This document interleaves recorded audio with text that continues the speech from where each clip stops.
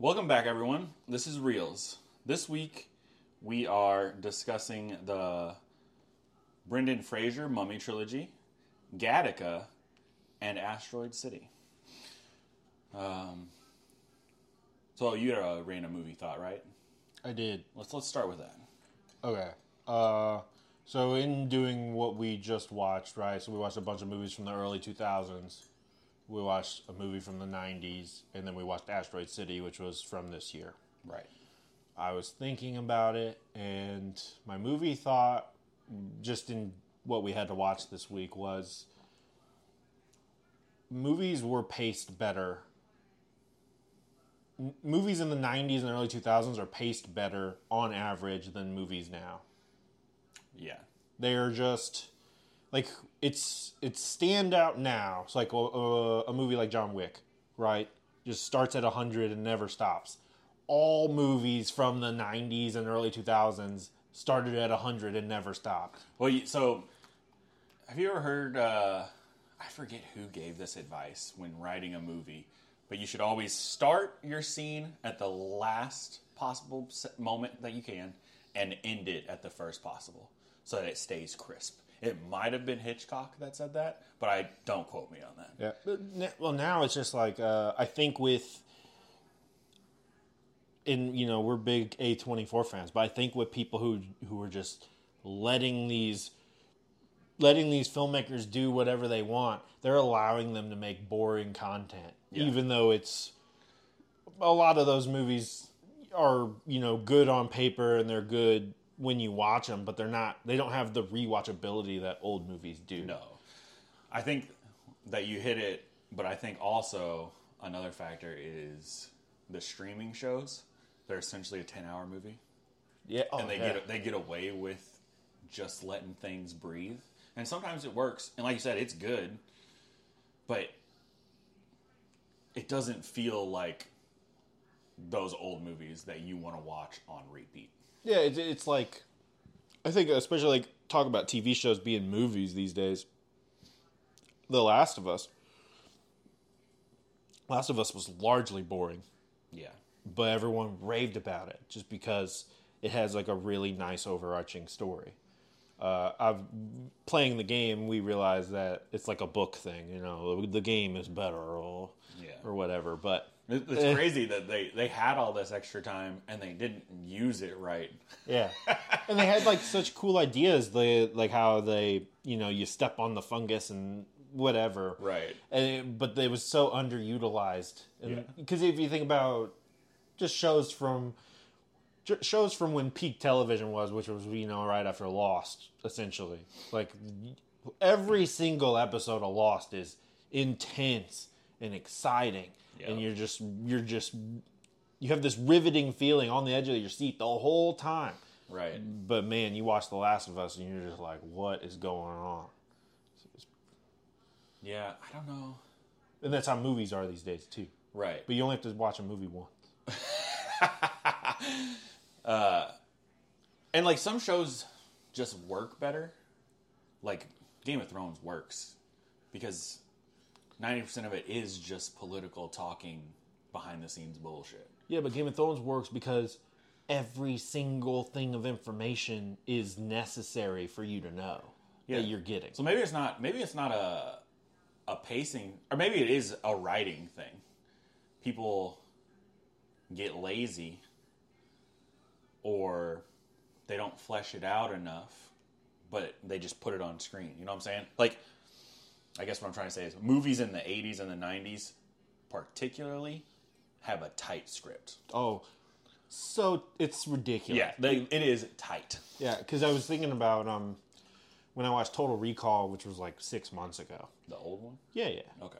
And all the movies from that era is you're at this location, you find out one little tidbit, and then you have like a little action piece, and then you move to a different location because the main character's usually running. Yeah. And then you find another little tidbit about the whatever mystery they're unsolving, and everything is necessary, and it's just, and people think you have to have all these like John Wick level action sequences to be enjoyable. I just want someone diving and there's an explosion behind them.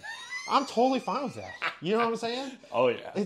You don't need all this flashy, like, unless it's a kung fu movie, which don't get made anymore. Nope. Which is funny because we're going to talk about action movies today with the Mummies. And one of those is a kung fu movie. Yeah. Kind of. There's there's one scene where it's like partially like, oh, is this Crouching Tiger, Hidden Dragon? No. But yes, you don't need it all. Like, if you think, like, I'm totally fine with just people shooting. You don't have, like, that's it. I don't need my mind goes to Lethal Weapon. The action Lethal Weapon. It's just them having shooting with a little bit of banter, which is very akin to the Mummy movies as well. Yeah. But then the occasional explosion dive off of the thing. Yeah, then there's occasional fighting and an occasional chase scene. Yeah. That's what you need. That's all you need. Yeah, you don't need none of this fancy 10-minute long action sequences. Just give them to me good and keep the freaking pace going. You know what I'm saying? So my original thought was have a movie thought as like a little intro and then introduce the fucking podcast, but we rant so much that I don't know if it's gonna work. We'll play with it. With it. I think that would be fun, actually. That's a good idea. Yeah. So, welcome to Reels. This is a ranty podcast about movies and sometimes television, even though right now it's going to be pretty light on television, I think, for the foreseeable future. Yeah, no. Chucky starts in October. I just started watching season 2 this week. Clutch. Because it just wasn't, it didn't come out on streaming until I just saw on Peacock that it debuted this week. Yeah, so I started watching it because I didn't have any other way to watch it, and one of my favorite shows is starting streaming either this week or next week. I think it's like Sex Education. Love that freaking show. Well, it's gonna be light on my end. I'll watch Chucky, but I don't think there's anything coming up for me. I know my wife. She's like, oh. She found out Ahsoka was out. She's like, we gotta catch up on Mando and all this stuff, and so we can watch Ahsoka. Supposedly, episode 4 is the banger. That's what I heard. Yeah, but it's not out yet, I don't think. And people are speculating that we get to see an Ahsoka Anakin live action fight, which would be pretty freaking dope. That would be pretty cool. So let's jump into the news. Not a lot, obviously, with the strikes, but I did scrounge up some juicy bits. Okay.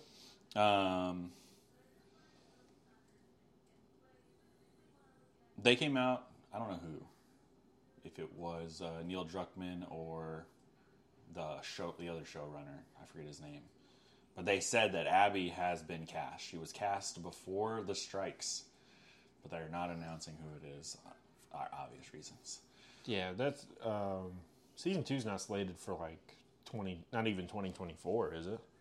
No, I don't think so. I think it's 2025. Man, long time. Yeah, it's a long time. That's crazy that she's cast though. They probably were like, we need to get this laid down so she can start fucking jacking up. At least she has time to freaking. But if they're not paying her, then it's not going to work. Because they pay actors to bulk up while they're bulking for That's that true. time. You're right. And with that real famous TikToker who was real young, who had a heart attack, but he was a big bodybuilder and stuff. Mm-hmm. There's all sorts of. There's going to be all sorts of new things because now people are like, oh, maybe being that fit isn't healthy, you know? Yeah. So now there's another TikToker who's getting real big and bulky, and all these doctors are getting on TikTok, and they're like, his parents should be worried and blah, blah, blah. Oh, my gosh. So we're canceling the Jimmys now? Yeah, seriously. so now they're going to be like hardcore on... It's going to be so impossible for whoever they cast, because one, she has to be around the same age as Bella Ramsey. Who doesn't look her age, looks way younger. Yeah, and she needs to be more in shape than Linda Hamilton was for Terminator 2, which will not happen. It won't happen. Hopefully they pick someone that's semi-big already, and she can just get defined and it's close. But that's an interesting thing, though, about them bulking up, knowing they have the part, but they're on strike. Like, that's a gray area. That's like, maybe I'm just working out to feel better about myself. I mean, it'll be worth it in the end because The Last of Us is one of the biggest shows on when it's on the planet. So yeah, Pedro Pascal got him paid for that show.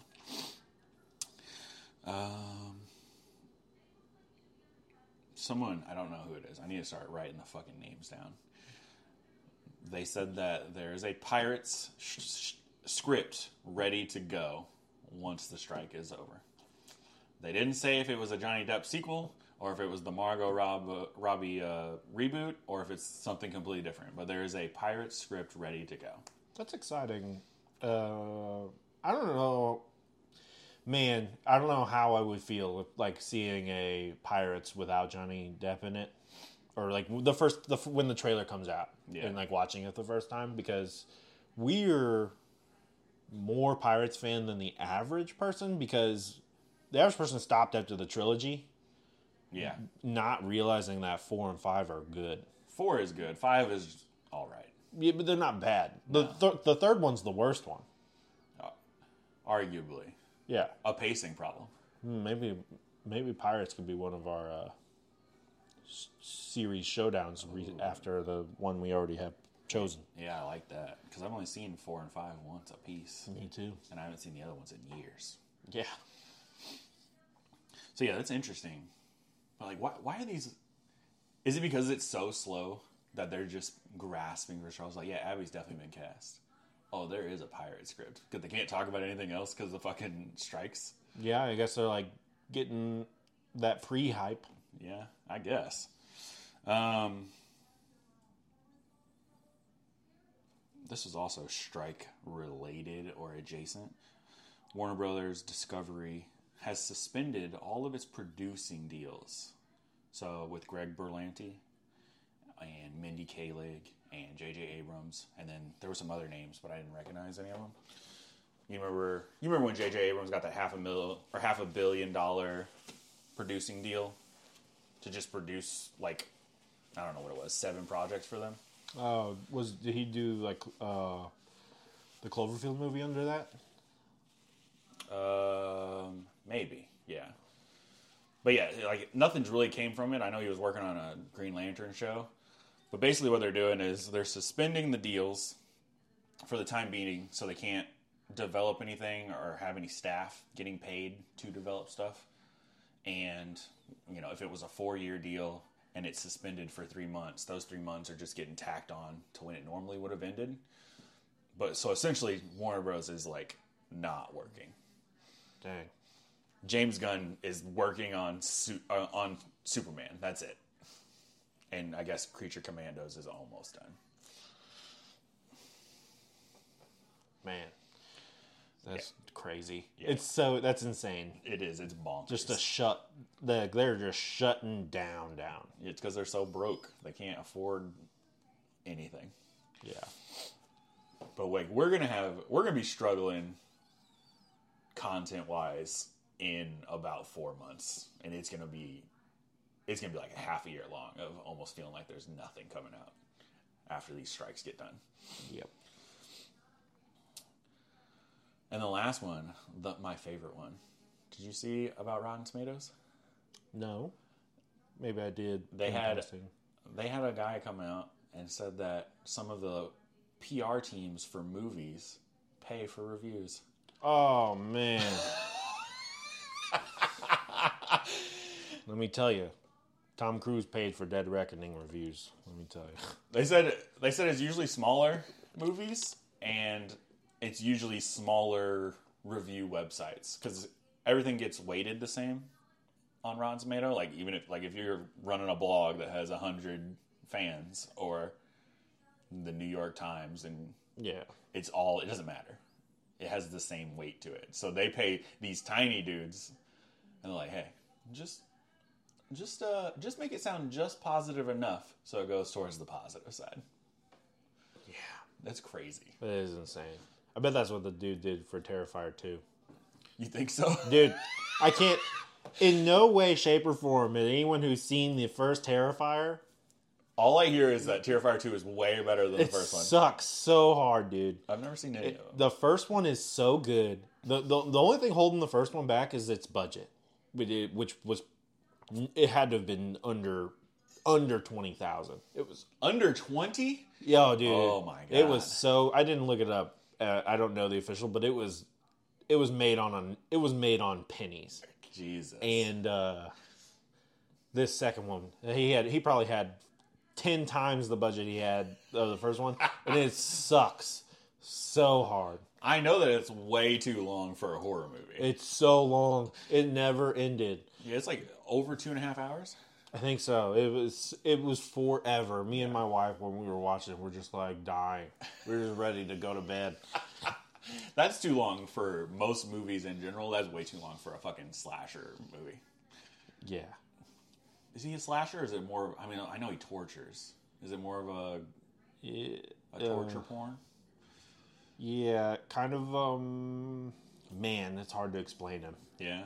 It's real hard, because he's very violent and, like, very gruesome. Yeah? But he kind of just uses whatever's around, kind of like Michael Myers does. Gotcha. Okay. But that's all the news I got. So, did you get anything? No? Do we want to... We don't watch late night talk shows. Do you want to talk about the Jimmy Fallon Rolling Stone article? I did not see this. Oh. So Rolling Stone released a deep dive article. They've been working on this for months. Mm-hmm. They had 16 employees that worked on the Tonight Show with Jimmy Fallon. 14 previous, 2 current. They're all anonymous. That's pretty much just like an Ellen DeGeneres thing. That Jimmy is like a tyrant and terrible to work for, and they have a high turnover rate. Damn. I think it just makes sense when you're on every night. Well, that's the thing, is there's so much pressure, to do a good show, and it's like how Ridley Scott has a reputation for being very mean on set. He's mean because he wants it to be perfect, and that's probably how Jimmy Fallon is. But they said that he also, in the article, says that he has a drinking problem, or he either had or has. No one knows if it's current or not, to where if he was hungover or something or in a bad mood, that they would all just have a terrible day. Right. But it's crazy, because obviously they're not doing anything right now because of the strikes and whatnot. But supposedly, after the article came out, Jimmy got on a Zoom call with the whole staff and apologized. So maybe he's owning up to it and realizes it. But I think also people just need to get a little bit of... Because they didn't say he was violent. He wasn't firing anyone. He was probably just in a bad mood or expects greatness. And you almost can't... You have to have that. I mean, you have to have that to get... Like when you've seen me when I'm making like my student films when I was going to college, I was mean. I was mean, and I'm not a mean person. Like I'm just, that's just how it is. Doing something every single night live, that is a lot. That's a lot of fucking work. Yeah, and having writers that stay up all night looking for news, right, to write you jokes for your opening monologue. Yeah, it's a lot. It's a lot for everyone. So I bet it is a stressful fucking job anyway. Yeah, but. Yeah, everyone's just trying to cancel everyone nowadays, so... Yeah. That's what it's going to be. Yeah, it doesn't sound like he did anything cancel-worthy, but... To be honest, though, if I was in a situation where I got, 15 other people saying, like, oh, yeah, this boss, he fucked us over. I'm like, yeah, he did fuck us over, because I'm trying to get some of that money, you know what I'm saying? I ain't proud. Yeah.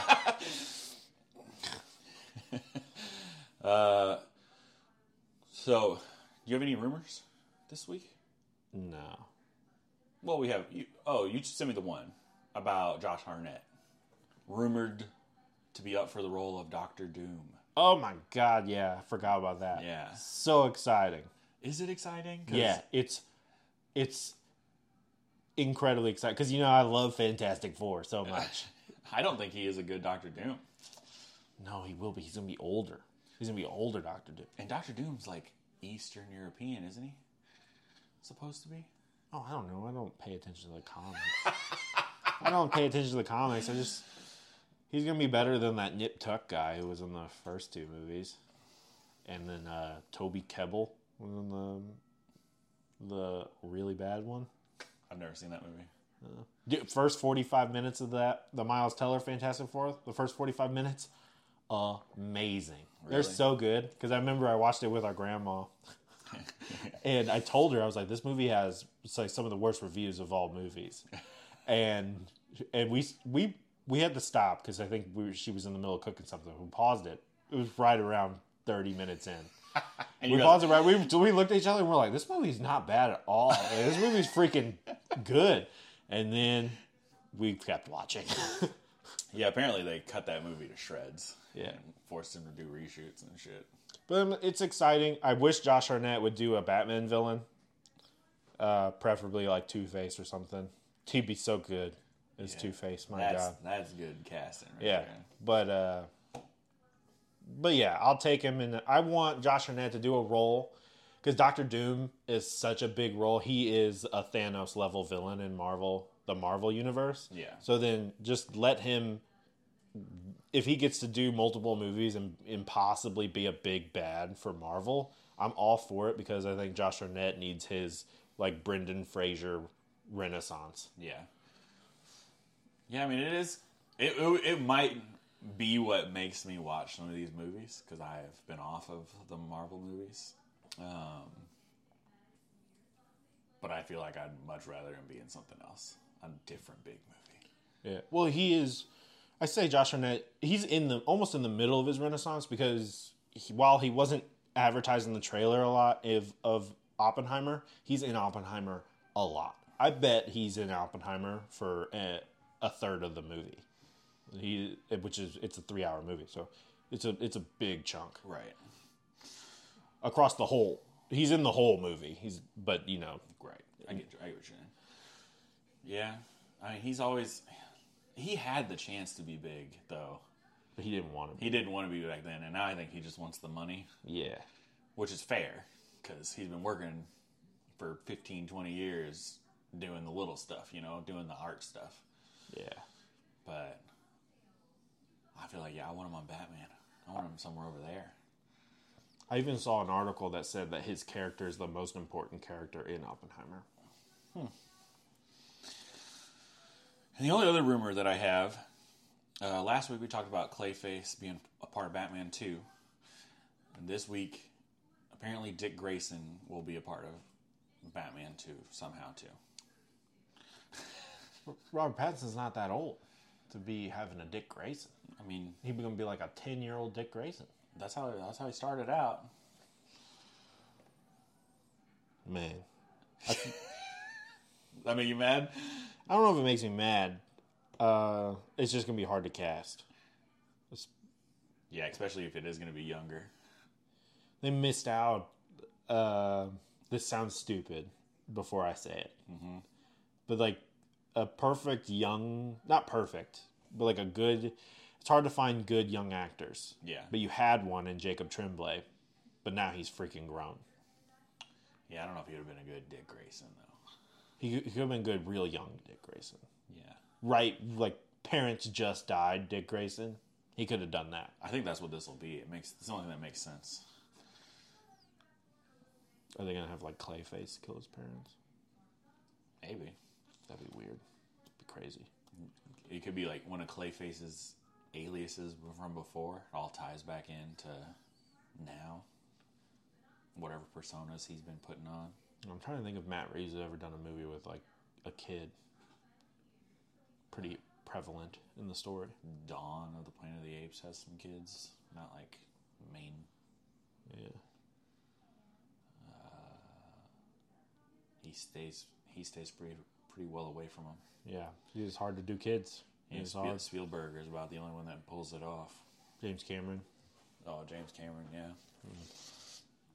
Yeah, it is rough. That was a different movie thought. I have another movie thought, but we'll wait. I mean, I like that the sidekicks are going to get more chances to shine. Because, like, the Robin we got in Batman Forever and Batman and Robin is laughable. I like those movies, like, a lot, like, way more than I should. But I know that that's ridiculous. Those movies are, you know. Yeah, no, yeah, it's true. I do like Chris O'Donnell though. Like I like him. Yeah, I mean, I like those movies, but why is this 18, 19-year-old man getting adopted by Bruce Wayne? Yeah. Yeah, it's weird. I don't know if they're gonna go young. I think. How old is Robert Pattinson? Is he just like low 30s? Yeah, I think so. Is that? See, when I watch The Batman, I envision him as like a 26, 28-year-old Bruce Wayne. I think that's what they were going for. So, it's like mid-20s, upper 20s. That's prime time for young Dick Grayson. You really think so? Yeah. He has to be at least 13, though. Because it just doesn't make sense if he's younger.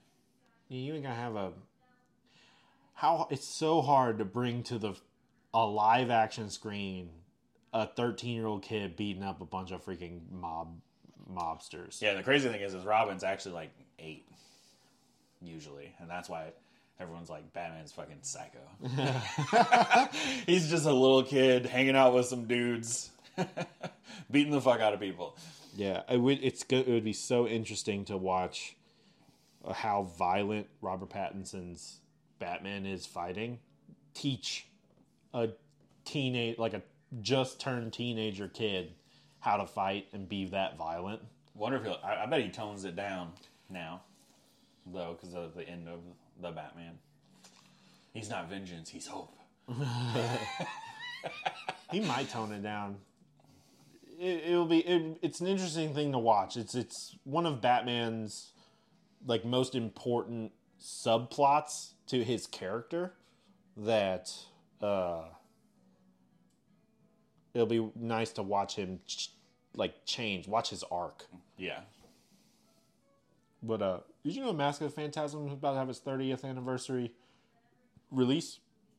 I saw that it was coming out on fucking Blu-ray a couple months ago. Yeah, we got the DVDs in. Let me tell you, I have the animated series. When they redid it on Blu-ray, I got that shit and watched it all. Crisp. It's gorgeous. I heard, I think I was watching like animators react to the Corridor Crew YouTube channel or whatever. And they had some, he was I don't know who it was, but just an animator, and they were talking about how, because everyone used to draw on 2s, right? You have 24 frames for a movie, but they would draw for 12 frames a second instead of 24, just because it's way easier. Yes, but when they do remasters and stuff, there's an AI thing, and it just takes the photo from each frame, and it just makes one that goes in between them. What? Yeah, so then they can have a full, nice, smooth 24 frames with like no work. That is crazy, bro. Yeah. That's definitely what they did with this, because it is fucking crisp. Yeah. Yeah. It's insane. That's why when you watch a like Studio Ghibli movie, because they draw on ones, it's so smooth and buttery. Too much work. Oh, it's a lot of work. Yeah, that's dumb. I just saw, I didn't put it on here because I don't care. But I saw that the vice president of Studio Ghibli had retired, and he came back out of retirement. It's like, I can't leave it. I'm making too many movies. I got movie ideas. That's funny. Is it Miyazaki? The no, it's not him. Yeah, it was something Miyazaki, I think. Oh, so the Boy and the Heron, which is like the new Studio Ghibli movie that he just released without no trailer or anything really. Yeah, is his last, quote unquote, it's supposed to be his last movie, but now he's debating. No, I think that's definitely the one that I saw. Yeah, because even people, I saw an article. It was literally this morning, talking about how he's the greatest animator, the greatest living animator currently. There's not a lot of history for animators, so he might be the greatest ever. Possibly. I don't know. Walt Disney. Yeah, he ain't beating that. But greatest living, they said. Maybe Walt Disney is living. Oh. Next section, trailers. I know we watched a bunch of trailers. I only got 3. I have 4. Well, yeah, we just watched one together, so... I guess we'll start with Bike Riders. Yeah. But Bike Riders was the most popular amongst, like, my media. I saw most people talking about that movie. It's got a good cast. Great cast. They got Michael Shannon in there. There's a guy in there in the trailer. He's all make-upped up. He has a big beard. He's wearing sunglasses and long hair. But supposedly he's someone super famous. Someone said it, but I forgot it in passing. Yeah. And but everyone's talking about this as like the Oscar bait movie of the year. They're talking about, aside from Killers of the Flower Moon and Oppenheimer, like this is going to be the next one to slide in there and take like people are expecting this to be one of the most nominated movies of the year, which I don't. The trailer doesn't give me the vibe of an Oscar bait movie. It just gives me the vibe of, you have a lot of really talented actors, but they are all Oscar nominated. They are all Oscar nominated actors. Yeah. Are they all? No, just nominated. Yeah.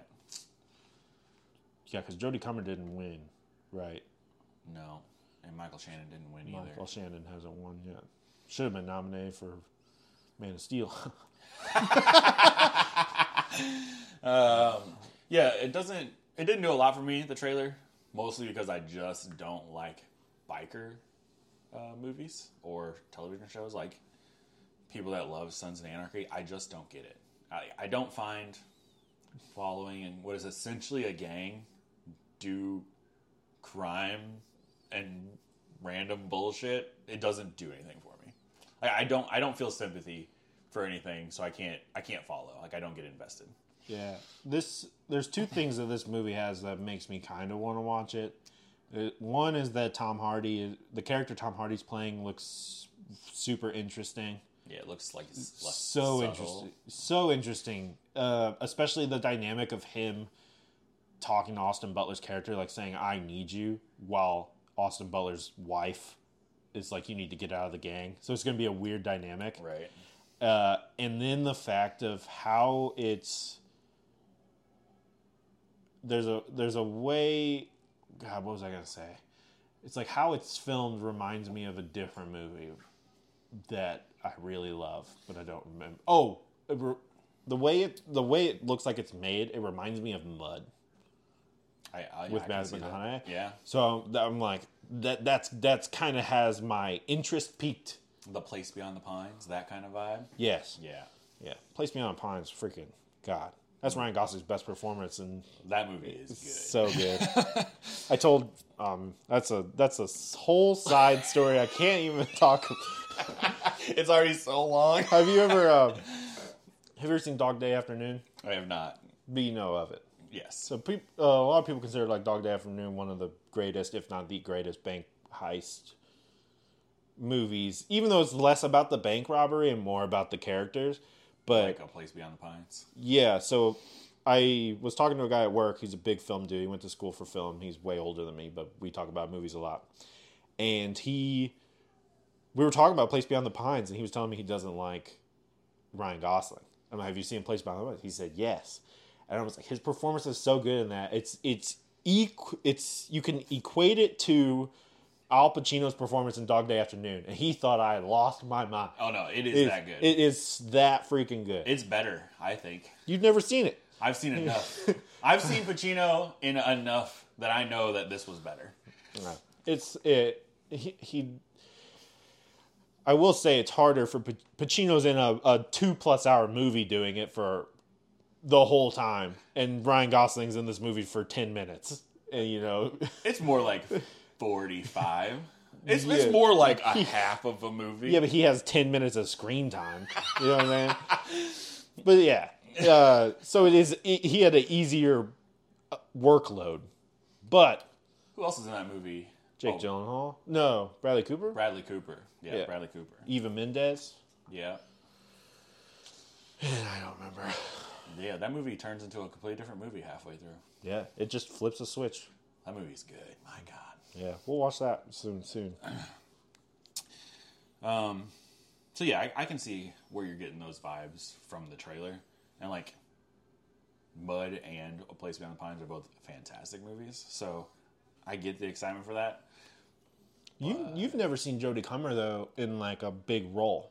I have not. Because you never watched that movie with Adam Driver and Matt Damon. Ridley Scott's Night movie. Oh, The Last Duel? The Last Duel. Yeah, no, I have not seen it. Yeah. When you watch that, I think you would more... If you watch The Last Duel, you would be more... Because she's basically the main character. She is the main character in The Last Duel, yeah. No, in this movie. Oh, yeah. She's like, narrating it. She's narrating it. She's given an interview. And even though it looks like it's not going to be about her, I think it is about her. Which is almost interesting enough for me to want to watch it. A biker game from the outside. But it couldn't be about her, though. Think about Interview with a Vampire, right? He's interviewing Brad Pitt, but Tom Cruise is the main character. Tom Cruise is not the main character. Yeah, no, so he is. No, Lestat just seems like the main character because he's just the best character, but he's not the main character. He is. I should have put this as a movie thought. Friggin' Lestat is the main character of Interview. But that's okay. We'll talk about that. So I saw a teaser, or no, a TV spot, I guess, actually, for Expendables 4 last night while watching the game. And I just wanted to talk about it specifically because the tagline at the end said, definitely rated R. After the third one was PG-13, and everyone was like, what the fuck is this bullshit? It's a definitely rated R. Yeah. I thought that was fucking hilarious. Wasn't the first two rated R, too? Yeah. RR, success, PG-13, because they wanted to get more money. Like, you fucking idiots. You don't understand what you're doing. Yeah, you have an audience. You're supposed to, mold to them. Right. It's like the whole thing is about recapturing that 80s action movie. All of those are rated R. Not a single one of those is PG-13. Yeah. It's true. Yeah. I don't know if I've ever seen Expendables 2 or 3. I've seen all of them, and all of them are fucking awful. But the third one is like so bad that I don't even remember what happened in it. This movie looks bad. Expendables 4. It looks awful. Well, it looks like they're making Jason Statham the main character. Well, there's like a bunch of younger people too. They're not even 80s action stars anymore. Yeah. They got Megan Fox is in it. Yeah. Then they got Tony Jaa. Yeah, which is kind of cool. They have Tony Jaa, and then they have the guy from The Protector. Oh, what is his name? Yeah. I know who you're talking about. Yeah, they have both of them. I'm like, that's weird.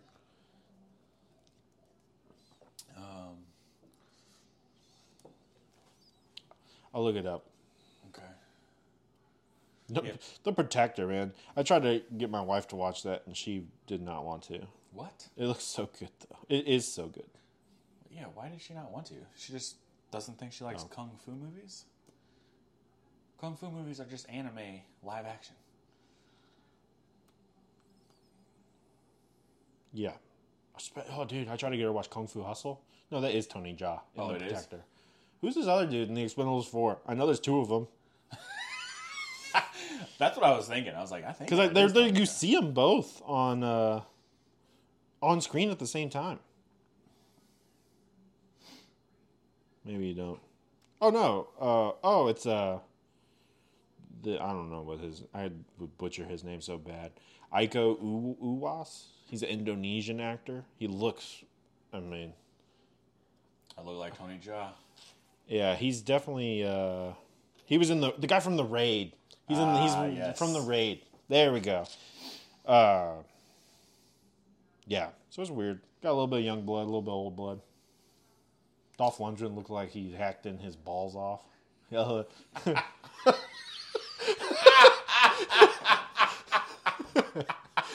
Oh God, that was fucking hilarious. No, the movie's not doing anything for me. No, I won't go see it. What else did you see for trailers? So we talked about bike riders and the Expendables. Yeah. God, where was it at? Thanksgiving. Did you watch this teaser trailer? I did not. So this is the Grindhouse trailer that's finally being made into a movie? I guess. I didn't know that. It's the slasher, right? Yeah, it is a slasher. It's from Grindhouse. Yeah, you remember the Grindhouse trailers? Like Machete was one. Yeah, I know Machete was one. Thanksgiving was one. Yeah, this is awesome. Yeah, it looks fun. Just some dude dressed up like a pilgrim killing people with an axe. So yeah, cool. Dude, that's what the trailer and was like, the pretty dude from Grey's Anatomy's in it. Handsome man, whatever they call him, Mr. Fantastic. What do they call him? Pretty boy. One of them is McDreamy and McSteamy, I think is their name. They have McDreamy. Patrick Dempsey. Patrick Dempsey? Yeah. He's Mr. Fantastic. he looked like Dr. Hot. Dr. Hot. Oh, God, I love it. Freaking funny. So anyway, what was the movie? Thanksgiving. Oh, so yeah. It was a hard teaser. It literally just a guy, you would know him if you saw him. He's not a big name. He's given the what is that called? Like the speech before the Thanksgiving dinner. What's the time period? Modern time, I think. Yeah. And then given the speech before, and then it just kind of flashes through a bunch of people dying. That's Nice. it. It's a true teaser. It's only like a minute and some change. Nice. You know, when Grindhouse first came out and they were talking about making some of the fake trailers into real movies, I was like 100% gung ho, like let's fucking do it. I've never seen. You didn't see Machete? I've never seen. I've seen Machete. I didn't see the second one, but I know they made another. There was one other one that already got made, and then they've been making this one for years. They've been trying to. The Machete, man. Machete's got some funny freaking moments. It's so funny. He walks in, Danny Trejo walks up, and he's to get into this like the dude he's trying to kill, to get into his big old mansion that has all these bodyguards and stuff. He just gets like a rake and a leaf blower and just walks up to the door. And they're like, "Oh yeah, you can come in." Oh gosh, that is funny. God, that's so funny. Okay, so the last two trailers that I saw are the two Godzilla trailers. The Toho Godzilla movie, Godzilla -1, and then the Monarch show. So Okay. which one do you want to talk about first? Let me do my last trailer because those are both more exciting than my last. Oh, okay. I did want to just mention The Burial. This trailer just came out before we started. It came out today. It's a Jamie Foxx, Tommy Lee Jones movie. Court drama. Pumped. I love courtroom dramas. love courtroom Based on a true story. Tommy Lee Jones is super rich or something. Someone's suing him. His lawyer sucks, so he hires Jamie Foxx, who is pretty much. I don't remember what the time frame is, but people are still racist. Yeah. Real racist. He has his own law firm. He's real successful, never lost a case. His whole law firm is black. So it's like black employees. reverse To Kill a Mockingbird. Sure. I don't know To Kill a Mockingbird that well. So that one is a black man back in the days, like when they were still lynching. Mm-hmm. White woman says that he raped her, and one wants to. It's all coming back to me. No one wants to do it until the one guy's like, "Oh, I'll be your lawyer." Yeah, he's a real good lawyer though. Yeah, and yeah, that's pretty much it. Jamie Foxx is at his greatest. It's nice to see Tommy Lee Jones in a movie for a while. I feel like he hasn't been working. He's old. Yeah. But yeah, courtroom dramas are always freaking nice. Yeah. Okay. So which Godzilla one do you want to talk about? I'll let you decide. You're more of a Godzilla guy, so we'll go whichever one you want. Because I watched both trailers. We'll talk about Godzilla -1. Okay. Because I don't know that much, Yeah. about what are those called? Like, what's that version? Toho? Toho, yeah. Toho Godzillas. I'm not super well versed in those. It looks fucking awesome. Oh, it looks incredible. Yeah, like it's back to like real horror. Not only just because of monsters attacking, but like he is. Like I don't know necessarily if it's he is a symbol like it's supposed to be like an atomic bomb, like the original one was, but it's something similar to that. You know, like they're capturing that tragicness, and this movie happens right after World War II, right after the bombings. So, I know I read an article saying Japan got reset to 0 after the bombs hit. Oh, so he's taking a -1. So he is taking them -1. Oh, that is what the title's. That's awesome. So like that movie, like just the premise of it sounds incredible. To have Godzilla back in the late 40s attacking Tokyo. Yeah, and straight up attacking humans, not protecting them, right? Quote unquote. Yeah, which hasn't been like that for a long time, even on the Toho side. You know, Shin was, right? Shin Godzilla is more of like he's more like just a force of nature that happens to be walking through cities. Oh, so he's like a tornado or a tsunami. Kind of, yeah. And that's what the movie's... that movie is about the younger generation who are less traditional than the older generation in Japan, and them clashing about how to deal with Godzilla. So it is like them trying to figure out what to do about a natural disaster. It just happens to be Godzilla. Gotcha. But yeah, I think it looks awesome. I'm fucking pumped. I can't believe Godzilla fans are eating as well as we are right now. Yeah. Oh, in Toho's never thrown huge amounts of money at their projects. They look like they're throwing money. They're ready to take on the American Godzillas for sure. Yeah, I think Shin Godzilla did so much better than they thought, because that's like the first one that released over here. Also, it didn't release super wide, but it still released in some theaters, and I think it just did way better than they thought. So I think that they're going wide this time, maybe. Yeah, it's exciting.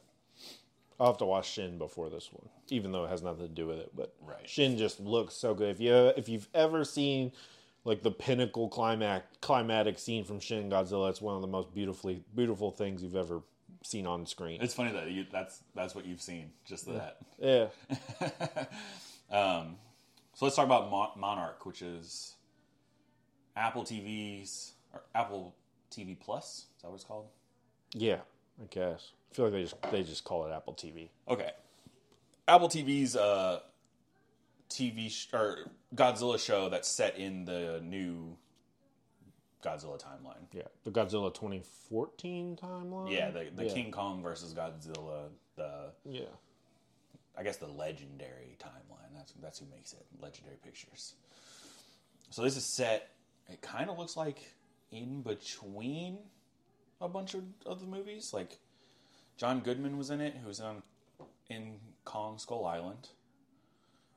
And then we also see Godzilla attacking, which looks like it's from the second Godzilla movie, but from a different perspective. Yeah. So it looks like it's all over the place, but we're getting the story of Monarch, which is the government agency division that is supposed to find and contain these monsters. And kudos to the casting, having Kurt Russell and then having his son play younger him. Oh, was that his son? That is his son. Nice. Yeah. It sounded like him.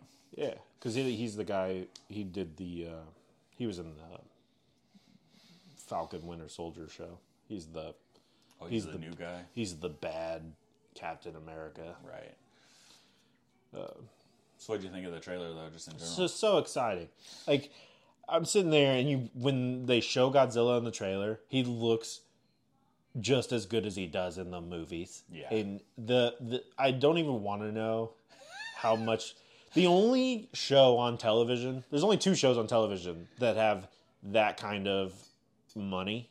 Yeah. Aside, or 3. You have House of Dragon and Last of Us, and then Lord of the Rings. Lord of the Rings, yeah. It's crazy to me that Apple decided, you know what, we're going to take Godzilla and throw that much money at it. And it looks incredible. You know, it's honestly better. Like, I think that's a better choice than The Last of Us and Lord of the Rings to throw your money at. Yeah, I mean, if you did the Lord of the Rings right, it would make sense. But yeah, The Last of Us doesn't make sense. You don't have to throw that much money in. No, especially when they don't even do anything with the money that they had. It's true, yeah. It's fucking crazy. But yeah, I was excited about the show, but I was a little bit weary just because of the money. But now, after seeing this trailer, I am fucking pumped. Yeah, having Kurt Russell, like a big name, attached to it, awesome. And we're going to see monsters. Like, they showed 5-6 monsters in this trailer. And this was a short teaser. Yeah, and the fact that I was the anti-Apple dude, right? But then we recently started watching all their shows that were coming out. I got a lot of faith in them because they have the top, like, some of the best shows on television right now. Silo's my favorite show on TV at the moment. Yeah. It's a shame that the streaming service isn't as popular as some of the other ones because they do put out some fucking bangers. Yeah, they definitely have not as wide. The reason I don't think it's as popular is their variety is they don't have a lot. Yeah. But all of their original shows, there's like a standard. I bet you could watch a bad Apple TV show and it'd still be good. I did watch a bad one. It was that the Surface one, and it was still decent. Yeah. It wasn't Severance, but yeah, I mean, Severance and Silo and Ted Lasso alone, those are top tier television. Yeah, and I would even say the one with Harrison Ford and dude. Oh yeah, Shrinking. Shrinking, yes. Man, that's a great show. It's a good show. All right, so on to the movies. Finally. I feel like we haven't been going that long. No, not really. I'm just so tired. So unfortunately, we have to start with a rewind. That's just the order that we were doing. We've established. Yeah. So we're going to talk about Gattaca first. Oh, okay. So, what did you think? Oh, I want to preface this. I wanted to do this at the start of the show. Sorry. Okay. Last week when I was talking about Gattaca, I thought that I was talking about Solaris. Because I have a movie list of everything that I want to watch, and they're right next to each other, and I don't know a single thing about either one of them.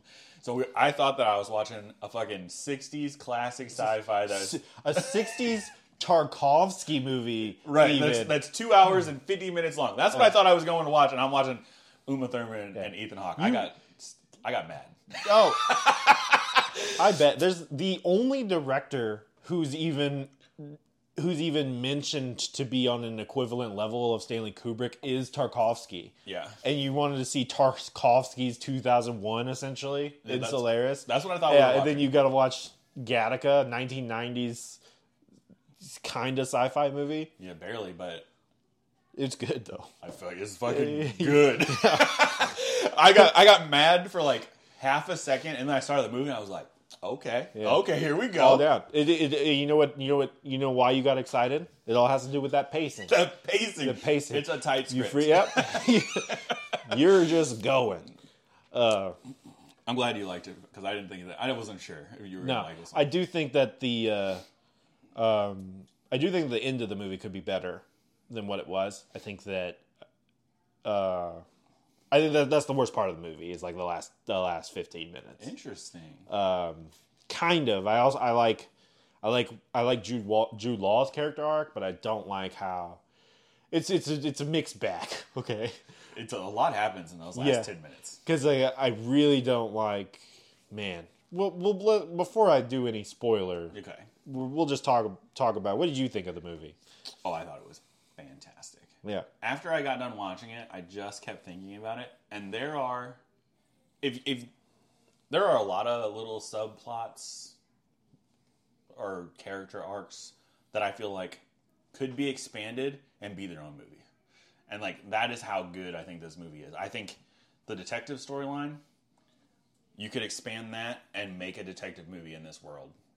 Or the romance storyline, I feel like you could do a sci-fi Romeo and Juliet in this world, and it works. The Jude Law character alone, I feel like could be a whole movie by itself. It's bonkers how much or how many ideas they did, and they did them all well. Yeah, this is Jude Law at his freaking best, man. He was so standout good in this. The only other thing that he does, his Dumbledore is so good as well. This is on that level of good. He's so great in this movie. I even think you could do a whole subplot on why the murderer murdered on the... I don't want to spoil, but we might just have to go into spoilers. Right away. Why? Yeah, well, let's just give our rating, and then we'll go to spoilers. Okay. And when we're eventually going to be doing videos. Once we do videos, we're going to have to put a... Spoiler warning? No, we'll do that, but we'll put a time frame thing. What's it called? Oh, I gotta do all that work, you know. Well, no, you don't gotta do it in the video. I'm saying like in the comments, like this topic starts there. This topic starts there. Yeah. You know what I'm saying? But you can only do that on YouTube. Right. I mean, that's the only place the video's going, isn't it? Correct, but just for like people who listen as a podcast, we can't do anything for them. You know what But this is a rewind. This movie came out in 1997 or whatever. That's true. So if you haven't seen it, it's whatever. That's true. We will only do like true save till the end spoiler things for movies that are less than 2 years old. Okay. Oh, that's fair. That's fair. So what was your rating? I gave it an 8. An 8? Yes. I gave it a 9. 9. Yeah. Dang. Because everything that you said about the ending, I disagree with. I fucking loved it. So, the thing about the ending, we're going into spoilers. Spoilers. Is right now. The one thing I did not like absolutely hated, was when he swam with his freaking brother again. I was like, what am I watching? What's this movie about swimming? Yeah. That's just symbolic. But it was dumb. It was so stupid. And so then I was hating the movie. I was hating it after that. Because I was like, I really didn't like it. And then, like, Uma Thurman... When Uma Thurman's character finds out that he's not who he says... Or that was technically before the swimming, but... They resolve it after. Yeah, I like that she still wants to be with him, even though he's not who she thought he was. Yeah. I really like that. And what turned me from hating this ending... This could be an 8.5 as well. But I was feeling 8 right afterwards. Mm-hmm. What really like switched me from like, oh god, this movie made me so mad, was when the doctor at Gattaca knew this whole time that he was not Jerome. Yeah. And and then he said that his boy like looks up to Jerome, but his boy also has problems too, health problems, I think, or he couldn't afford to make him perfect. Yeah. And so he's like, oh, you're not perfect, and look what you've achieved, so my boy can do the same. And I was like, oh, that's so like beautiful, and just let it happen. Yeah. So, did you see the brother coming? Did you have any idea? Oh no. Meaning. There was like it was one of those moments where when he yells his name, when he yells Vincent, yeah, it made that make sense. Yeah, it like you read in your mind the whole movie flashed before and it was different. You're like, oh my god. You're like, it all makes sense now. Yeah, and how Alan Arkin's character was like, we got to go after this. What do they call him? Invalids. Yeah, we got to go after this invalid, and the whole movie. He's like, no, we're not doing that. Blah, blah. It all makes sense. It all makes sense. That's when I was from like an 8.5 up to a 9. I was like, oh my god, I fucking love it. And I'm okay with them going out and swimming. Because the younger brother should be more successful than this invalid. And he's been living with that his entire life. You know? And he was. Like, he didn't have to try. He was better than him all the way up until that one time he wasn't, and he had to get saved. And now it's been eating at him for his entire life. This is why I said it could be its own fucking movie. It's been eating at him for his entire life. That the one time he finally reconnected with his brother, he's like, we're going swimming. Like, I'm not... Like, it's a very brother thing to do. Yeah. It'd be like, no, I don't care what you're fucking saying. We're going swimming right now. So I liked it.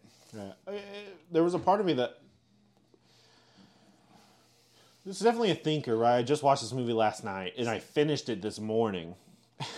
And so, initially, when watching the swim scene, I thought that his brother was going to win, and I almost wanted his brother to win.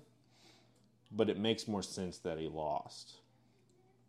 There's a lot they could have done. They could have. Yeah, Ethan Hawke could have let him win. But like then you don't get that great line of "I never saved any for the return swim." Oh yeah, That's a good line. It was good, yeah. And then right after that, we get the scene where Uma Thurman, tosses the hair and says, "Oh, we get another callback to an earlier scene." And she's basically accepting him for who he is. And then all of a sudden there's a new protocol before getting on the ship where he has to pee and he's not prepared. And he's like, damn, just letting you know, I could have been one of the great ones. I could have done it. Could have went the whole way, knowing that he's about to get caught. And then I thought the movie was going to end with him getting caught.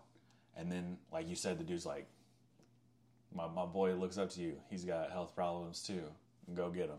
I was like, oh my god, this movie's fucking incredible. I loved it. Do you think he survived the trip? The whole trip? No way. No, not like getting back, but like, did you think he at least got to Titan? I don't know. We don't have a lot of information about his heart condition besides he should be dead. Yeah, well, it's pretty bad. He was jogging for 20 minutes and almost died. Yeah, I don't think he made it. Yeah. But he did make it, symbolically. I mean, he did make it, God, it is a thinker. Yeah. I watched it last night, too. I wish that I would have watched it at the beginning of the week. So you had time? So I had time to think about everything. It's true. I did not expect it to be like the most... I did not expect it to be more thought-provoking than Asteroid City. No. But it is. Yeah. A lot more. A lot more. This was my favorite movie of the week that we watched. Yeah, oh, yeah. For sure. Yeah. So let's talk about Jude Law's character. Because I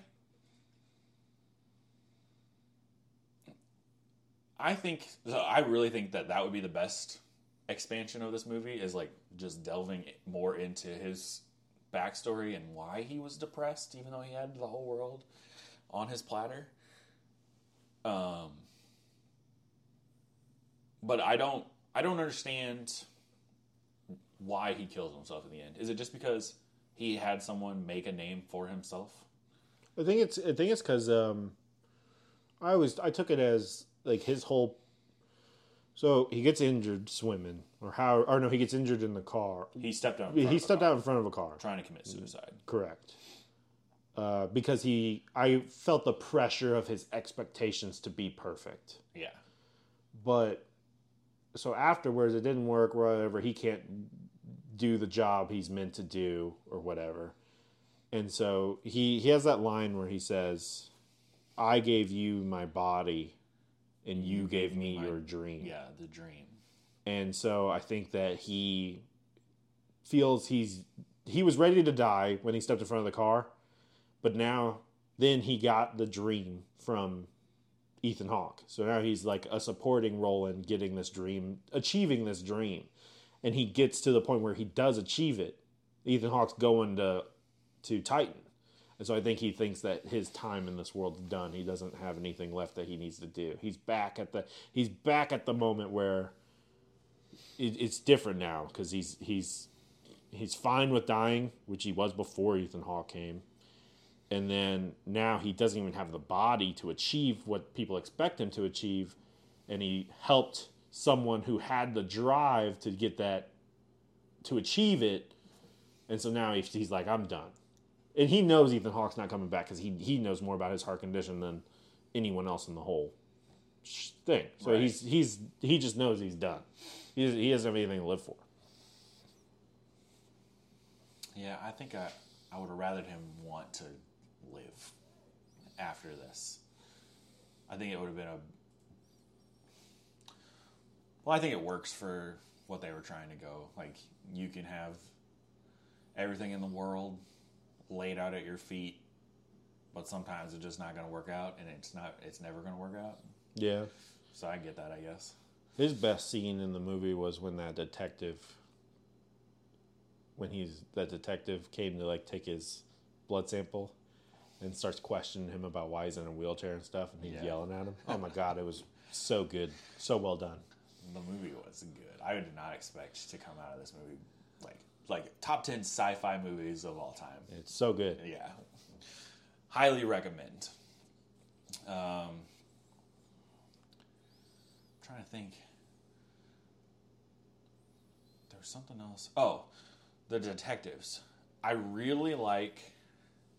So before we find out that one of them is his brother, I really like that it's an older detective who definitely wasn't genetically modified, and a younger, built for it detective, and they have very different views on how to do things, and like I feel like that could easily be fleshed out into its own movie or a TV show. I think a TV show, detective show, would be amazing in this world. I think this world just needs to be fleshed out. I think there's a lot more stuff to tell. So I Googled Gattaca afterwards just to see. They were working on a television show. They just got canceled this year. Dang.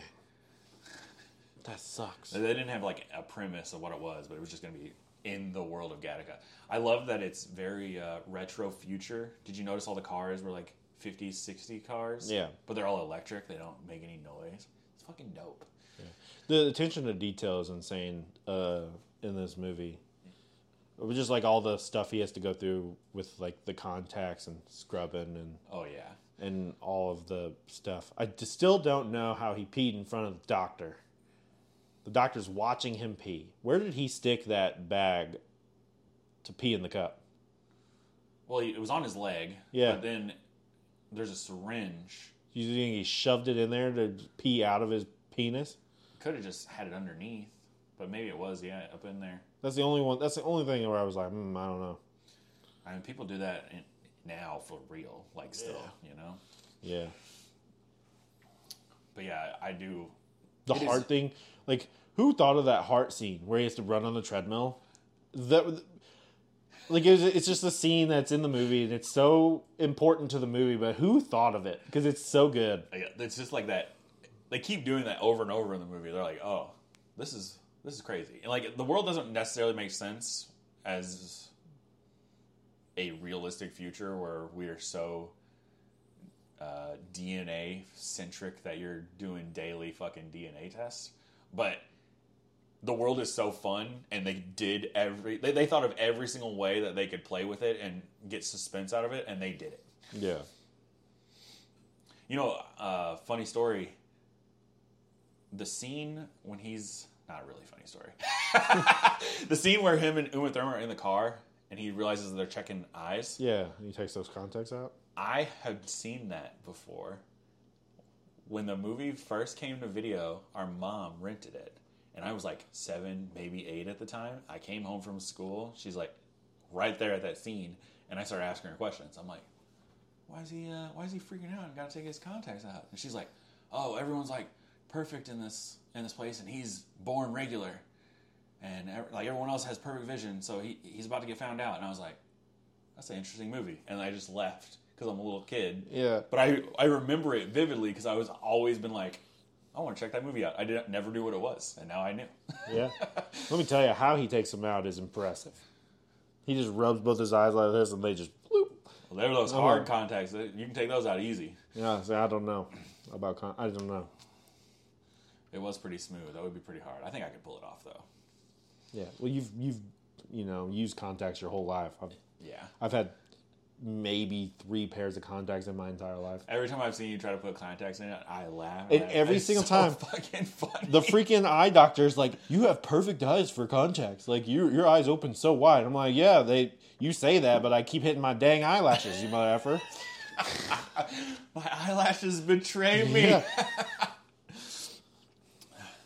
I'm so glad that we both liked that movie. Oh, this is something else. This is the last thing.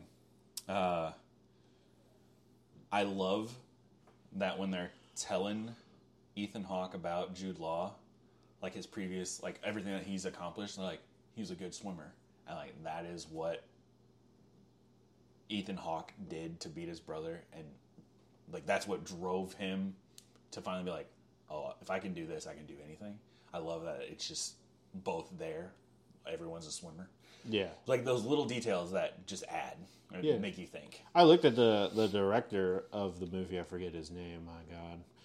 But he did He did In Time. In Time, yeah, that's what I was going to say. It was underrated.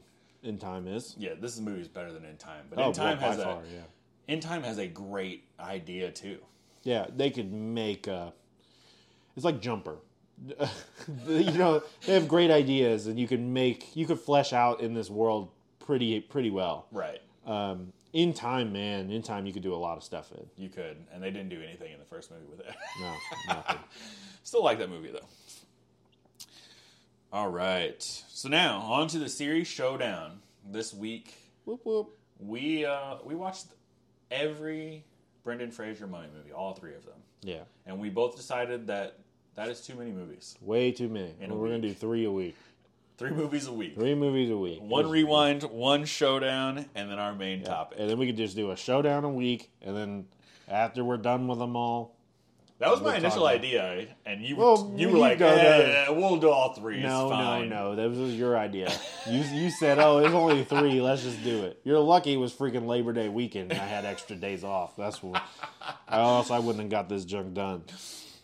All right. So let's start with the first one, Mummy, 1999. Okay. This one's just as good as I remembered it being. Better, in my opinion. Yeah, it's. Man, how do I explain this without... it meshed all of its genres so perfect, and that's why it's good. It's a fine line, as we see in the later ones. Yes. And it's the only one that did do it. Yep. And the reason I think that, obviously, from what we're saying, is this is the best one, is... it's the horror genre that they meshed in. This whole movie feels like a horror movie to me when you watch it, which I don't remember at all. I remember when I watched it as a kid, I just thought it was like all action adventure. Yeah. But you watch it now and you're like, oh no, this is primarily a horror movie. There's a lot of horror in it. Yeah. And I was surprised about it, and it works so perfect. Yeah, I noticed the same thing. Not only is it way more horror than I remember, I remember it being like serviceable action. It's like grand, epic action. Oh yeah, like in the opening scene, the back in ancient times when you get to see everything play out beforehand, and then like the transition, we see the title screen pops up. And we're on an Anubis statue, and it fucking ages right before our eyes, and we're right into a battle. Like, that is bonkers that they did this. For a mummy movie with Brendan Fraser in the 90s. Yeah. Like, I can't believe that this movie is a thing. It's wild. One thing, because my wife loves these movies, so she watched them too. I told her, after we watched all 3 of them, I was like, do you remember as a kid knowing that these movies were set in like the freaking 30s? And she was like, no. I was like, me freaking neither. Really? I had no recollection of that at all. I just thought I was having a good time. We were in the early 2000s, freaking having a ball. I cannot believe you didn't know that. Yeah. That's funny. Yeah. You were pretty young though when these first came out. Like this is like. I was 6 when the first one came out. It's 2001. No, it's 99. Oh, 99. I was 4. And then the second one came out in 2001. Yeah. And the third one came out in 2007. So I was only 12 when Tomb of the Dragon Emperor came out. Oh, yeah. So you were young. Yeah. So there's not a lot to spoil. So I'll just talk freely. But there's something I noticed at the very beginning of this movie, during that first opening battle, Imhotep lets him be seen by Rick in the sand, the face. Yeah. And I think that, even though it's never brought up, it kind of works with the sequel that Imhotep felt that Rick was strong enough to make it out of there alive and bring someone back. And then later in the movie, the Magi talk about how strong Rick is. Like, oh, I sense great strength in you. And I never put that together that he chose Rick, and that was his downfall right from the beginning. Oh, I didn't even think about that. Yeah, it's crazy, isn't it? But why do the in the beginning when Rick gets stopped right there, why do the soldiers who are going to kill him run away? They just see the Anubis statue and leave. I mean, because they're not the Magi; they're different. No, that's whoever was trying to raid the town. Yeah, because like Rick's people were paid by the Magi to defend that. It seems we don't know a lot about what's going on in that first scene. Yeah. Well, I guess later he does say that his whole garrison or platoon marched across the desert to save it. So I guess they did know what they were doing. But I think that maybe because Anubis is God the of death. Yeah. I did not realize how much this spans. Like Rick's in prison for 3 years or something. Yeah. It's crazy. Well, we don't know if he's in prison the whole time. Oh yeah, but yeah, it's quite a gap. Something else I want to talk about. This is talking about the writing, just the differences from back then to today. We get an introduction to Evie. We know that she's a librarian. We know that she can read and speak Egyptian, all in the first 40 seconds of her being on screen. And then we get... And it all feels natural. It all does. It feels completely natural. And then we get the gag, of the dominoes. And it's like, okay, this movie's not going to take itself too seriously. And it works. And then her boss comes in and she gives an info dump on herself that feels completely natural. She's like, I can read and write ancient Egyptian. I can do this, and blah, blah, blah. And it's like, they don't even try to do that nowadays. Back then, they were like, how can we cleverly let people know what this character is about without making it feel exposition-y? And they don't even try that shit nowadays. And I was like, this is fucking clever. And then right after that, the same thing happens with Jonathan. It's like, okay, he's a treasure hunter. He knows a little bit of stuff. But he's like extra not serious. Yeah. And it's like boom, and boom, he's boom. all about making money. Yeah, all about the money. And it's just it's so seamless. And they can't or they refuse to do it nowadays. I don't know what it is. I told you they think it's lazy writing. It's not. That's hard writing. Nowadays, if you want to find something out, you gotta watch this specific scene in a movie and see this specific picture in the background. And you have to notice that while you're trying to pay attention to whatever the character's actually saying to realize that they used to be in the military and that their best friend died in Vietnam. Yeah, it's true. What I'm saying? Yeah. I prefer this, honestly. Oh, it's easier for the viewer and you can just have a good time. Right. When you're watching.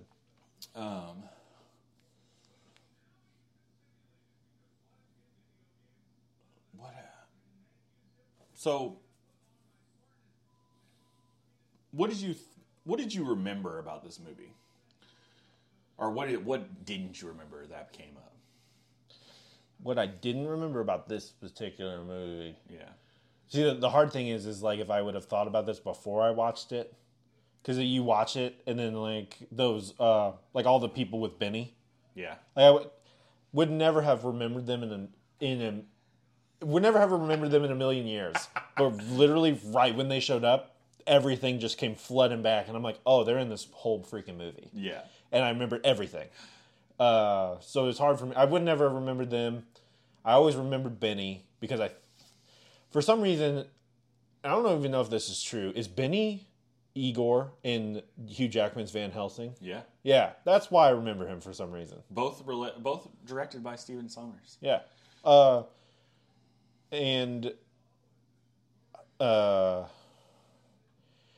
See, there are things I remember about the movie that weren't actually in it. So right, I remember Imhotep speaking English. What? Yeah, I don't know why, but he never does. No, Not never. in neither movie, and not in the first or the second one, which makes sense. Yeah. But for some reason, I remember him speaking English. That's crazy. Yeah, I have more of those than I do. So I The second one, I got a lot for the second one. Yeah. Let me tell you, I didn't remember none of that except for the end. I could have swore up and down that none of the plagues started until he was at full power. They started instantly. Instant. And I was like, oh man. And they're fucking epic. Every single one of them. Yeah, I will say, the dude, the bigger guy, the guy who dies from the Beatles at the first, Yeah. he dies way earlier than I remember. He's just not in the movie as much as I thought he was. No. They just needed a red coat, basically, a red shirt. Yeah. But it was a red hat. But speaking of the horror elements, I couldn't believe how much of it was body horror like that. Oh, yeah. It's crazy. It's gross, too. Yeah, it is. As an adult looking at it, like as a kid, you're like, ooh, that's gross. But now as an adult, you're like, ugh. Like, God, that would suck. How you feel about the CGI? It's good for its time. Real good for its time. It kind of has its own flair, and it kind of works for the movie. The surprisingly, the best CG, which I don't even know if they could do better, is the Beatles under the skin. It's so good. Yeah. I was flabbergasted by how good it was. Yeah, it is good. Imhotep, right when he wakes up, he's fantastic. It's very detailed. Yeah, I couldn't believe it. I was like, "What is going on here? This is impressive." It is. It was impressive, and that still holds up. The sand and the water, those are the things that I think would be better these days. Right. But especially the sand, especially after seeing Mad Max: Fury Road. Right. Yeah. But other than that, like Imhotep himself, does he raise extra mummies in this one at the end? Yeah. I think they're costume though. Some of them. So when there's a scene where they're driving a car and they're getting chased, and there's a bunch of people around them. Those are real people with just makeup on. Mm. But then at the very end, he raises the 4 servants, and they have the bigger hats on. Oh, those are full CG. Yeah, most of the time. I think there's a couple scenes where they're interacting up close, that they still did real makeup and effects. Yeah, and speaking of this, I don't know how they did it, but all of the fight scenes with CG characters look real. Like they look like they're making real contact with something. Yeah, it's impressive. It really is impressive. I couldn't believe how well this movie held up. Honestly. Yeah. What'd you rate it? I think I gave this an 8.5. That's what I gave it. Yeah, 8.5 seems right. My wife even gave it 8.5. We gave them at the same time. 8.5. 8.5. Yeah. It's a solid ass movie. You have a great time. It's a good movie. I will say one thing about The Mummy that it's the perfect example of something I always try to explain. Is nowadays all these movies want to say something. They want to say a message. Yeah. Or whatever. You can have a good movie that just has a good story. Like a good literal story. Right. And this is a perfect example of that. There's no message. Yeah. You could get a message out of it, like, oh, don't tamper with some bullcrap. Don't grave rob. Yeah. Don't grave rob. Don't tamper with foreigners dead or whatever. Yeah. But this movie, at its core, has nothing to say, outside of whatever it is. It's just a freaking good time. You're having a great time watching this movie. It's a good, fun story to watch. And none of the characters are they're not the most developed characters, but they're not super one-dimensional either. No, if you're meant to like them, you do, and if you're meant to hate them, you do. Yeah. And this is the perfect example of that. Yeah, you don't need a message for a movie to be good. And if a movie has a good message, doesn't make it good. No. Either. So that's one thing people need to get right, because nowadays these professional quote unquote reviewers of movies. Yeah. If it has a good message, they just give it a good review, right, even though the movie sucks. That's like a good example. Well, I don't want to talk about it, actually. Okay. Tell me later. Okay. I do want to shout out Benny, just in general, because as we will discuss, the lack of Benny in the sequels is a fucking problem. Yeah. Oh, while watching the first one, I'm like, why is he not in all sorts of things? He's good. He's good. He's like the, oh my God, what's his name? He's like the Walter Goggins. He's like Walter Goggins. Yeah. He's just so freaking good, but he's just not. Walter Goggins is in a lot of stuff and plays a really good villain, but Benny is on that level. It's crazy that he basically exclusively works for Stephen Sommers, and that dude doesn't have a career anymore because of Van Helsing, which is so stupid. We're going to talk about that, but he's in Dead Rising, which I think Stephen Sommers wrote.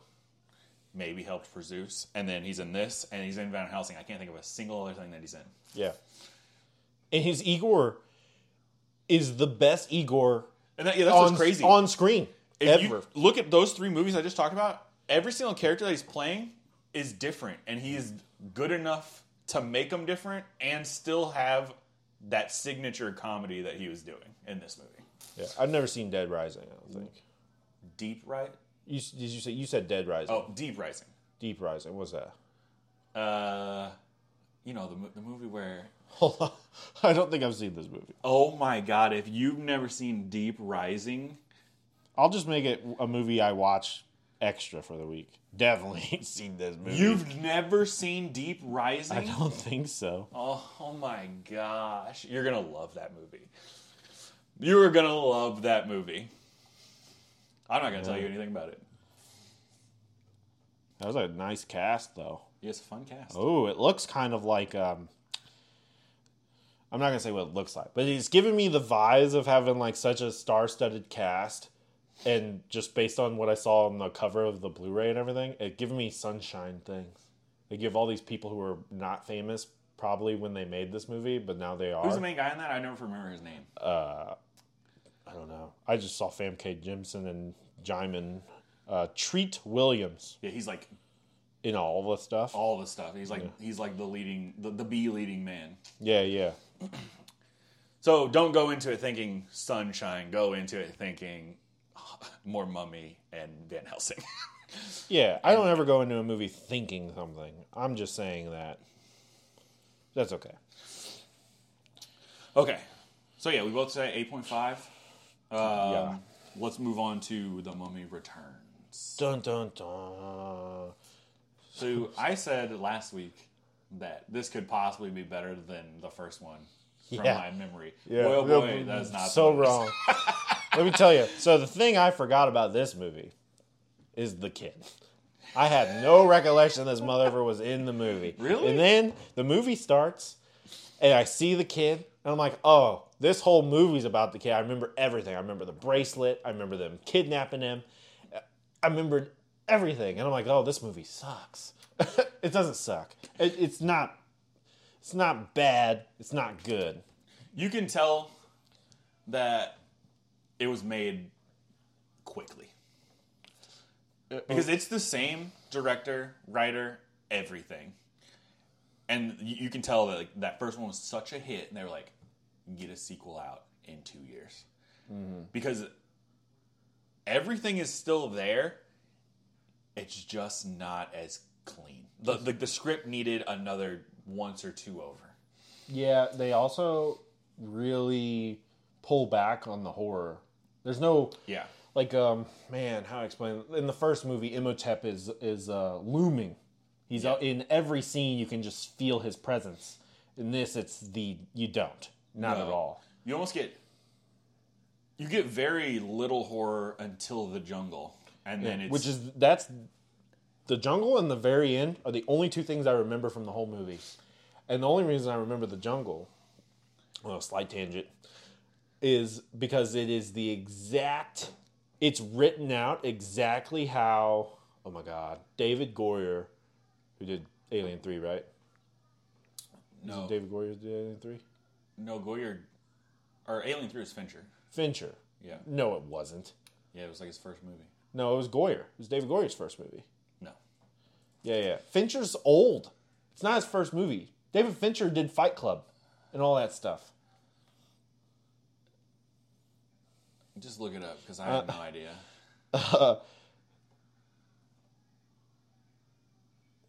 Who did The Social Network? No, you're right. It is Fincher. Holy crap. That's his first movie, yeah. He does not talk about it. Oh, no. Well, anyway, so in the original script of Alien 3, right, was on the wooden planet. Right, the wooden planet. And it had the field of I don't know if it was corn or if it was just tall grass. Wheat. Yeah, the field of wheat. And it had what is that xenomorph specifically called? The one hybrid with the cow. A runner. A runner. Had the runner shorter than the grass, pulling people under. And that is this scene. You have what do they call them? Pygmies. Pygmies. You had the pygmy mummies, shorter than the grass, just pulling people under the tall grass and just killing them. And I was like, that's what it reminds me of. Because it's also Lost World with the Velociraptors.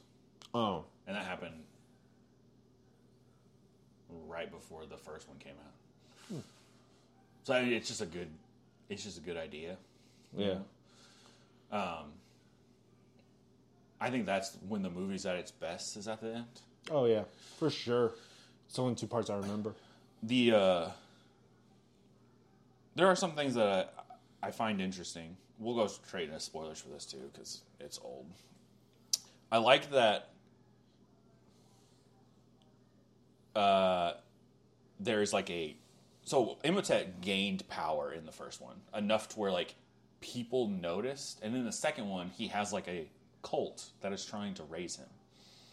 And I find that very interesting. Like most lesser movies would have been like, there's this one guy that's trying to get this dude raised. But like, he is an ancient, powerful being that they want to bring back and worship. I really like that idea. And I also like that to explain how this is happening again with Evie and Rick, instead of it just being random, like other movies like Die Hard, like it's crazy that this has happened to Bruce Willis's character 5 fucking times. Yeah. It's part of their fate. Like they both have reincarnated souls or jobs or, whatever, dealing with the mummy. And some people would say that's lazy, but I'm like, it's better than it being completely random. Yeah, but it's also the second movie's biggest problem is Evie's connection. Because in the first movie, when Imhotep first wakes up, he sees Evie and he mistakes her for a Nox and a Moon. And we know that she is, in the second movie, we know that Evie is the reincarnation of the Emperor's daughter, Neytiri. Neytiri, yeah. Neytiri. And so he knew her. So he wouldn't have mistaken her for a Nox and Moon in the first one. It's just a little thing. Yeah. But yeah, I don't have a problem with that either. It's one of those things like it's a double-edged sword, Like what are you gonna do? You're either gonna make it completely random and doesn't make any sense, people are gonna bitch, or you're gonna make it something like this and people are gonna bitch. Yeah, I do. What am I trying to say? Speaking about the bending problem, they didn't use Jonathan as much in the second one either. He's very much not in it as much, and that's a problem too. Yeah, and I also think adding in the Magi dude, the real handsome looking dude. Yeah. Could have been done better. I like his addition, but he should have had like conflicting banter with Jonathan, I think, or someone. There should have been some kind of conflict. Yeah, because they almost hit it where he's like, "Oh, I gotta go. They killed my hawk. I gotta go tell my people." But then Rick's like, no, I need you to help me save my kid. He's like, okay, I'll save your kid and then go tell my people. Yeah. He's just very, yeah, I'll do whatever you want. Yeah. I one of my notes is just less funny, no Benny. And that is the how drastic his absence feels, is that you just notice how much less fun you're having in this movie. Yeah, and there's the first movie had a bunch of like solo, like the red shirt guy, the red hat guy. Yeah. A bunch of these characters that you don't even care about, but those are the horror elements you're missing. Yeah. Those are those true horror elements Like that are missing from this second movie. One of the Americans in the first movie gets his glasses knocked off, and then we have that scene where he's getting stalked, and his eyes and his tongue get ripped out. Yeah, and you get to see him like 3 times without his eyes and tongue. It's insane. And then the scene where Imhotep comes back, and he doesn't know it because he's blind. Right. And then he's just talking to Benny through Imhotep, and then they reveal it's like a real intense, almost interrogation scene, but it's like that's Imhotep, and you're just like, oh, it's true horror, right? And there's none of that. The only horror part of the whole second movie is the tall grass scene. Yeah, they fast track Imhotep to full power by tricking those guys into the room, and it's just. I thought that was funny though. It is kind of funny, but that's why we don't get any horror elements. Because there's nowhere for it to happen. Yeah, that's true. Because, like, Imhotep's awake, and he wants to go kill the Scorpion King so he can be immortal and have Anubis' army. But, like, I don't know how you could have fixed that. Yeah, I don't either. Yeah, it's just the way they just wrote themselves. Yeah, they wrote themselves into a corner. Yeah. So what did you end up rating this one? Or what do you want to change the differences, things you didn't remember? I guess we kind of talked about it as we went. The kid. He gets funny as fuck. I did not remember him at all. He's not a terrible character. No. We're talking about how hard kids are to do. They did a good job. Decent job, yeah. There's a moment, I guess I'll talk about it in the next one, because there's from this one to the next one, there's big character changes for everyone. Everyone, but really mainly Brendan Fraser, Rick's character. It is a bonkers change. It's weird, but no, they did the kid fine. I don't know if there's anything else I don't remember from this movie. They kind of just meshed into one. I said I remember the first and second one kind of together. Yeah. But really, it was really just the kid. I gave it a 6.5. I gave it a 7. 7? Yeah. Because it is definitely a weaker film, but I still really had a good time. Yeah, you have a good time. And we're going to talk about it in the next one. It still feels like the characters from the first one just extended. Like, they almost work as a part 1 and part 2. Even, they would have worked better if they wrote it like that. But it's close, considering they had no idea they were going to get a sequel. Yeah. And I will say one thing that surprised me that I was not in my memory was how little Imhotep is actually in these movies. Yeah. He's not in them at all. No. And I remembered him as being like a big character. I guess it's just, I don't know. He's really not in the second one. No, not at all. And that's one of my favorite moments of the second one is when him and Rick are fighting, and then the Scorpion King awakens, and then they just turn and look at him, and they're like, holy crap. And then you think they would fight together, but they don't. No. They're still at odds, and it's kind of crazy. My biggest problem with this movie, though, just before we go on, is I'm a huge Scorpion King fan. I really like that movie, the first one. I've never seen the other ones. But the entire backstory that they give at the beginning of the movie about the Scorpion King contradicts the entire Scorpion King movie. I don't remember the Scorpion King. So it's freaking weird. So, but that's all I had to say about that. There was something else I was going to say. Oh.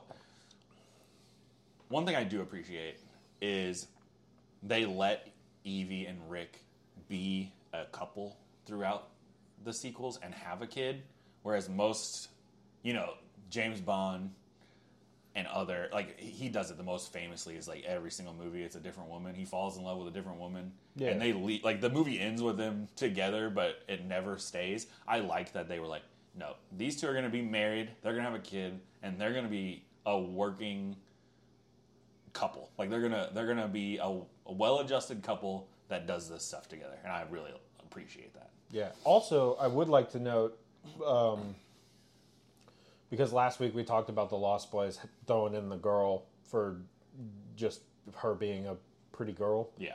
The Evie is a well-written, strong, smart female character for this time frame.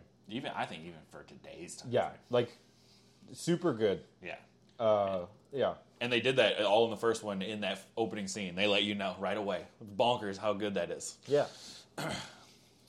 So, yeah, you said 6.5, 7? So, yeah, you said. I said 7, so we'll just say 7. Let's just say whatever you want. No. What, do you want to argue? Do you really think 6.5? What we didn't do about, like, Gattaca, Gattaca, I did a 8 and you did a 9. Oh, yeah, we'll just leave it separate then. That's fine. But it could be 8.5 for Gattaca. Yeah, that's what I originally had at 8.5, and the more I thought about it, it went up. Yeah, see, that's the thing is I think that's what's going to happen with Gattaca, too. I think I could, if I think about it for a week, it'll probably be a 9. Yeah, because it was good. Yes. All right, let's talk about The Tomb of the Dragon Emperor. Yeah. Yeah. You said yeah. So, I remember, my wife had never seen this one. Never? No, she had seen the first 2. And I was like, oh, I didn't say this, but in my head, I was like, oh, maybe she's like in for a treat. I was like, I know this movie's worse than the other 2. I was like, but I remember having fun. And for some reason, I have no idea why, I remember Maria Bello being like, oh yeah, that's not bad. It was You're like, oh, it's totally. You don't even notice that she recast him, honestly. Yeah, and it's the biggest problem. Well, there's a lot of problems with this movie. One is you could tell that they were trying to pass the torch on to their son to make more movies after this. Yeah. And this guy, whoever it is, I don't even look up his name, just could not hold a movie, I don't think. Especially without Brendan Fraser in this. No. And Brendan Fraser and Jonathan are the only 2 characters that get you through this movie. But I really, it's appalling to me how different the relationship between Brendan Fraser and Maria Bello is than Rachel Weisz, because it's true what they say. Like, sometimes you just find 2 people that just work well together on screen. Yeah.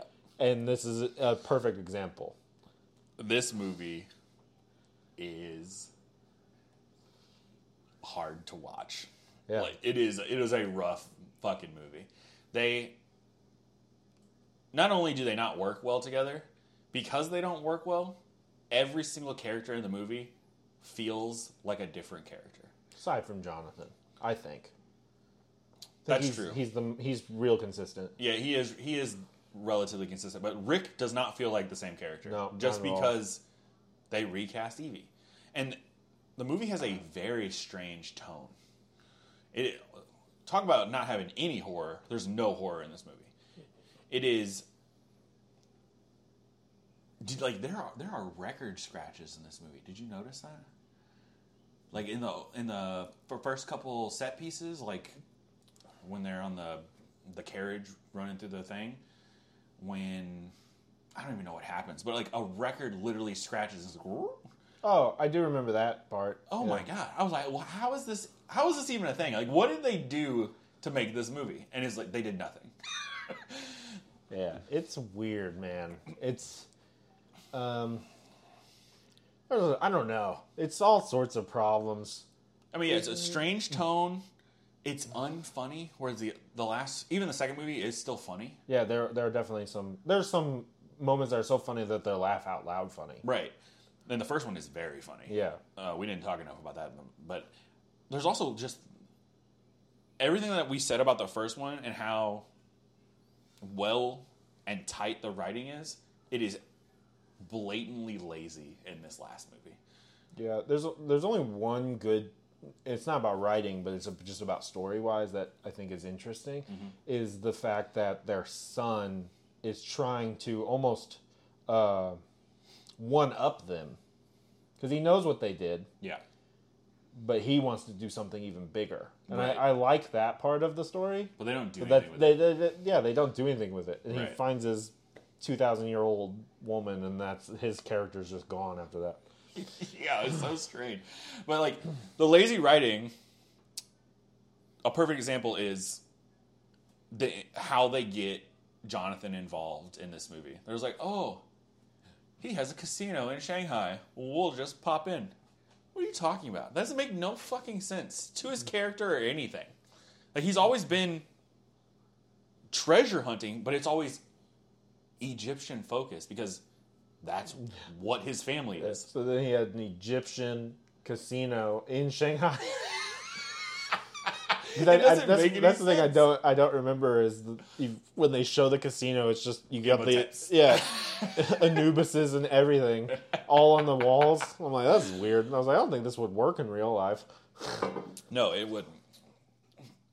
And like we talked about, no horror, and instead kung fu-ish. They have Jet Li, which was like a main selling point for the movie back then. In the day. Yeah, I was freaking pumped. So was I, because like Jet Li was huge right when this movie was coming out. Like, oh, he's gonna be the bad guy. That's dope. Yeah, he does literally nothing except for throw invisible fireballs and ice balls at people. Yeah, in this movie and turn into dragons. Yeah, it's bonkers. Like, I don't understand what they were thinking when they made this movie. Yeah, they should have made it more kung fu. Is what they should have. Yeah, they really should have. Why hire Jet Li and not have him fight? Yeah, that's because I don't think he fights at all in the entire movie. The end when they stab him through the heart, he's fighting Rick hand to hand. Oh yeah, but it's not good. No, it's not good fighting. Not what we know Jet Li can do. Right. And it's crazy because I don't know what came out. Did this or Lethal Weapon come out? Lethal Weapon 4 come out? Lethal Weapon 4. Oh, because first. Yeah, 97, 98. Oh, good villain in that. He's so good in that. That was like his start. That was like his first American start. movie. God, what a great start if it was that. Yeah. It's so good. And he's just very Jet Li's underutilized. Michelle Yeoh's underutilized. Yeah, both of them. Yeah, it's bad. And he doesn't have that the horror elements that like Imhotep has. Yeah, and I just don't think it works as well with the Japanese mythology, you know? Because it's not very horror-y. It's all very reincarnate-y. Yeah, it's more fantastical. Yeah. Than anything. Especially with the pool of life and all that hoopla. The one scene that I'm okay with in this entire movie is the Yetis. Yeah, the Yeti scene. Yep, this is the best part. Yeah, it's easily the best part of the movie. It's so good. It's the only memorable part in the movie, I think. Yeah. Yeah, I did remember how they killed Jet Li with the knife being broken and stabbed. That is something that I did remember, surprisingly. I didn't remember this movie at all. Oh, really? Except for the Yetis. That's all I remembered. Yeah. I mean, that and then the heart. That's it. But it's also just... So the second movie does not feel like the first movie, story-wise. Like, it does not have the same plot. It is a similar plot, but it is different enough that you don't feel like it is. This is the exact same plot with the same kind of set pieces as 2 redone. We have him awaken, gets to full power while traveling to another part of the world, gets there, raises an army. Somehow we have an army too that fights, and then there's a final battle. It's like literally beat for beat the second movie. Yeah. I would like to bring up one thing that it's just a problem I have with movies in general. Mm-hmm. And especially watching Gattaca, this ties in. Every single Mummy movie, all 3 of them, the world's going to end if they don't stop. They're saving the world. It's always so grand. And then we get a movie like Gattaca. So this is the smallest movie I've seen in such a long time in scope. Right. It's just about this one dude trying to get to space, being told he can't. That's it. There's nothing grand about it at all. Yeah. And you can make such a good movie that it doesn't always have to be world-ending to be good action. That's true. Yeah, the first Die Hard or Lethal Weapon or something. That's good action without having this grand scale. Right. That's the only problem I have with the Mummy movies. It didn't have to be that way. No, it didn't. But it's hard to do a action adventure movie and not have it like that. Yeah. So what'd you give the rating? I think I gave this one a 4.5. 4. 4? I gave it a 4.5. Yeah. I was tinkering. I was 4.5 or 4. I was on the fence. Yeah. My wife gave it a 1.5. Well, that is... She just doesn't understand how scales work. She's got a scale like... do you still watch the Good Mythical Morning? Oh. When they talk about Link and how he has no sense of scale. That's what hers is like. She says Link is her spiritual animal. That is hilarious. Yeah. You gotta get her a fucking chart. Well, I told her right before she was ranked, because we were ranking them all, and before we ranked Tomb of the Dragon Emperor, I told her before, Terrifier 2 is a 3. I was like, that movie sucks, and it's a 3. I was like, so just give her a scale. She still said 1.5. Oh, 1.5. So I've only... That's unwatchable. Yeah, That's I've given a 1 time to a movie, and it was a couple months ago. It was The Howling 7, okay? And it was abysmal. Like, there's almost not a movie there. There's just people that show up at a bar, and then there are extended sequences of line dancing and country music singing for 90 minutes. That's what this movie is. I was like, that is a 1. That's what it took to get me to a 1. There's no way this movie's a 1. Yeah. She's crazy. Man, we're pretty on board so far. I think this next movie is going to break us. Yeah, I have a unique rating on this one. Yeah? Yeah. Let's go straight into it, because I don't want to talk about the Tomb of the Dragon Emperor anymore. Yeah. So the main topic of the day, Asteroid City. What do you think? I watched this early on in the week, and I've been trying to talk to people about... This is just a weird thing I noticed. I've been trying to talk to people about Asteroid City, and none of them have heard of it. No one. I talked to, I think, 4 different people. Tried to. None of them have heard about it. And I'm like, oh, it's a Wes Anderson movie. Nobody knows what a Wes Anderson movie is. Oh, he's pretty niche. Yeah, I was like, oh, have you seen Moonrise Kingdom or Grand Budapest Hotel? Because those are like the big ones. And they're like, oh, I've never heard of those. I'm like, what? Okay. I was like, well, you probably won't like them anyway. If you never heard of it, you wouldn't like it. The only one, I had one of them, one lady I work with, she's a big-ish movie person, right? Mm-hmm. She had heard of Fantastic Mr. Fox, but never seen it. She said she saw a trailer for it, she's like, I don't think I like that. And I was like, well, you just don't like Wes Anderson in general then. So, it's funny.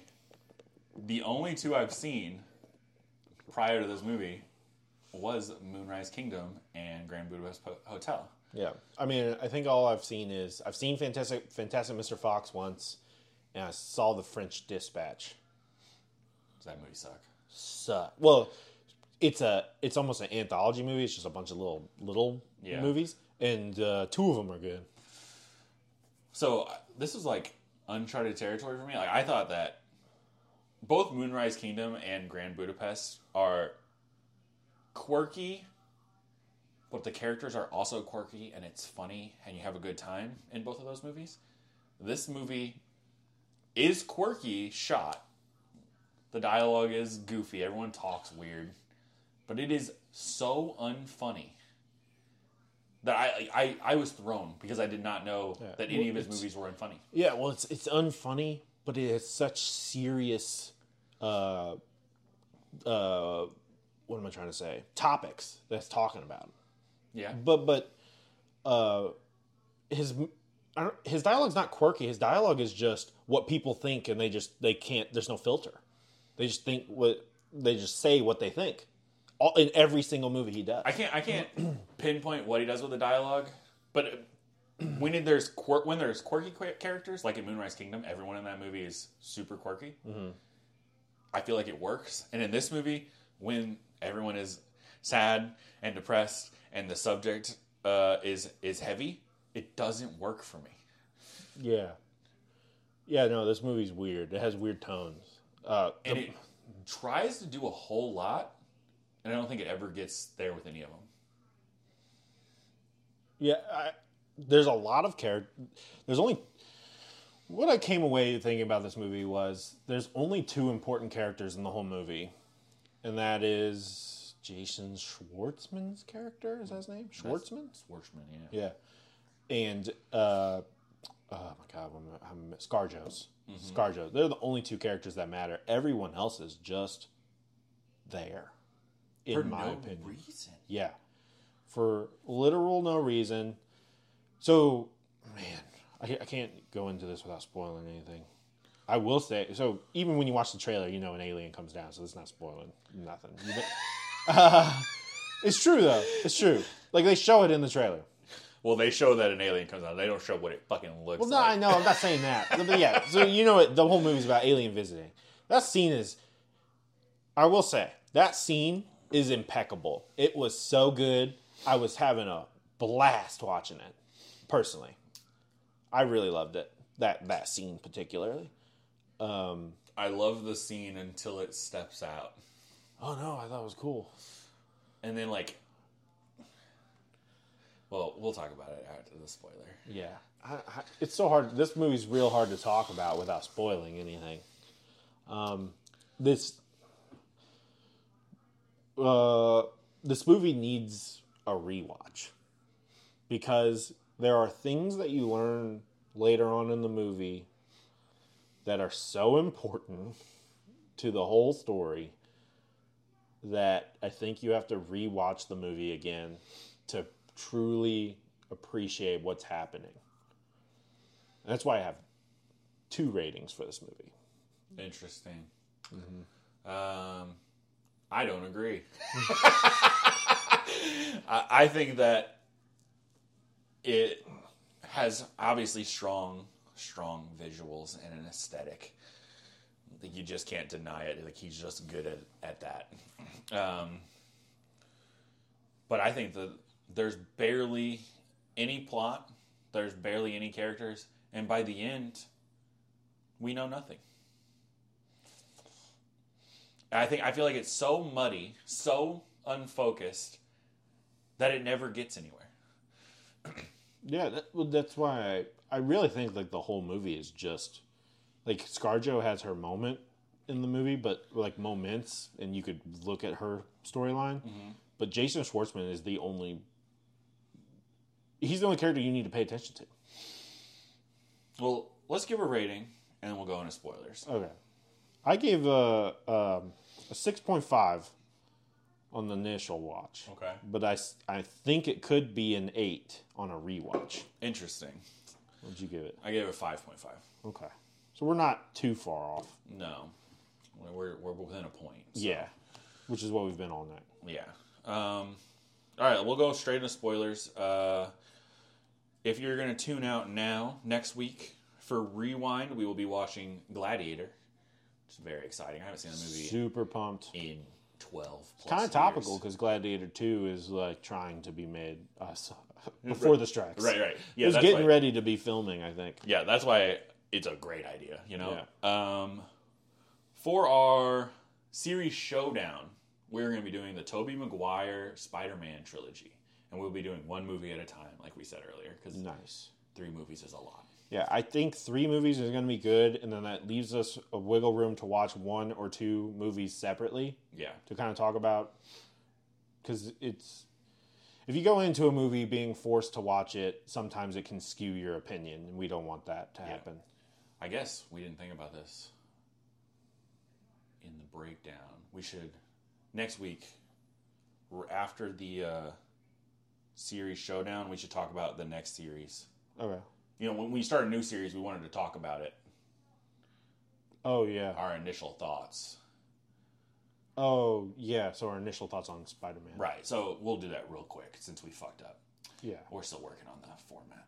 So for Spider-Man, I remember the first one being pretty good. Yeah. Don't think it's going to hold up in my memory. The second movie is like top 5 superhero movies of all time, and I think it's going to hold up and maybe exceed my expectations. And personally, I like the third movie more than the first one, but we're going to fucking find out on this rewatch because it's been a long time since I've seen that movie. Yeah. Since I was a teenager. This is going to be interesting because I don't think I've seen 3 since the new Venom, like Tom Hardy's Venoms came out. Yeah. It'll be interesting to see the characters, especially after seeing the new Spider-Man with them all kind of back. Right. And, but it's the same. Spider-Man 1, I think I hold it in higher regard than you do. But I also can, like, it was, Spider-Man 1 is the superhero movie that really opened the door for modern superhero movies today. Oh, see, I think that's X-Men. But it came out after. Oh, yeah. I like X-Men. This is what I'm saying. Like, I like X-Men 1 more than Spider-Man 1. Yeah, but I think, like, Spider-Man 1 is the movie that people realize what superhero movies could be. Oh, okay. After, because before that, it was the latest superhero movie was Batman, Tim Burton's Batman. Right. Which was still kind of old and campy and stuff. Yeah. Spider-Man 2 is top 5, same, top 5 superhero movies. Maybe the best fight scene in a superhero movie ever. Yeah. Ever. It's so good. And I do think 3 is way better than people give it credit for. I think now that after Amazing Spider-Man, the Amazing Spider-Mans came out, I think people realized how 3 wasn't that bad. Right. I think it was really just the comic book nerds having a big hoopla about Topher Grace's Venom. Yeah. Yeah, we'll see. But I'm pretty excited about watching those again. Yeah. So yeah, we'll make sure we do that. It's only going to be when we go to a new series, so We can do it after reviewing the last series showdown? yeah. Yeah, okay. And then for the main topic next week, we will be talking about the live-action Little Mermaid movie, which Woo-wee. I am excited. I am excited, actually. I think it'll be a fun watch. I think we have a more exciting movies to watch this week than we did last week, even though Gattaca was freaking awesome. Gattaca was awesome. Yeah, and Mummy 1 and 2, like, they are exciting. Yeah, they were good. But it feels like every movie that we're watching next week is that quality. Like, oh my God, getting to watch Gladiator, like, man. Like, if Little Mermaid holds up, and I think it might. It's not. You're a hater. I think it really might. I think that every single movie could be... Every single movie that we just talked about, like even all 3 Spider-Mans, could be above an 8. You know? The Little Mermaid's a little rough for you? Little Mermaid's rough. I think every other one. I mean, I can already tell you right now that Spider-Man 2 and Gladiator are a 9 or higher. Already. Yeah. There's no hopefully. Well, hopefully. No, I know. I've seen Gladiator so many times. I freaking know that movie's incredible. Okay. Yeah. All right, yeah, so next week, Gladiator. We'll do Spider-Man 1, and we'll do Little Mermaid. So hopefully you tune in for that. And for everyone else listening, we will get back to the spoiler review of Asteroid City. Yeah. So, okay. This is why so there's 3 different stories going on in this movie. Yes. So we have the televised Bryan Cranston thing telling people about what happened with the director in the making of this play. Yes. And then you have the Edward Norton and the Adrian Brody writing and actually directing, doing the play, and then you have the play, right, which is what we're watching, which is the colored part. Correct. Yeah. And so the reason why I think this needs a rewatch is that I think we're supposed to. You learn, so you, yeah. Tell me what we learned. Okay, so Jason Schwartzman's the actor. Oh, man, how do I explain this? Okay. So Jason Schwartzman's playing the main character in the play. Right. His acting, like him as an actor, not Jason Schwartzman, but actor in the movie, is in a romantic relationship with Edward Norton. Right. And then, so in the play, his character loses his wife at the beginning before the play even starts. Yeah. Edward Norton dies halfway through the run of the play. Right. So I think we're supposed to watch his acting self. We're supposed to find his acting self in his play role. Yeah. Of him truly mourning Edward Norton. Yeah, dealing with grief. Dealing with grief, but through him trying to play this character who's also dealing with grief. Yeah. And then, but you don't know that until he goes to talk to Adrian Brody and says he doesn't understand what's going on. Because he doesn't understand why his character did, what did his character do? Burnt his hand.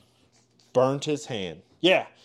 And so it's almost like you have to rewatch the whole thing because I'm assuming personally, when we're watching the play, we're watching the latest version of it. Like their last performance. Yeah. And so Edward Norton's already passed. He's dealing with the grief. And in so dealing with the grief, he doesn't know what to do. So he's trying to figure out what to do through the character, which was written by his lover. But then he also doesn't understand the character that he's playing. But the director, Adrian Brody, was like, yes, you are doing it right.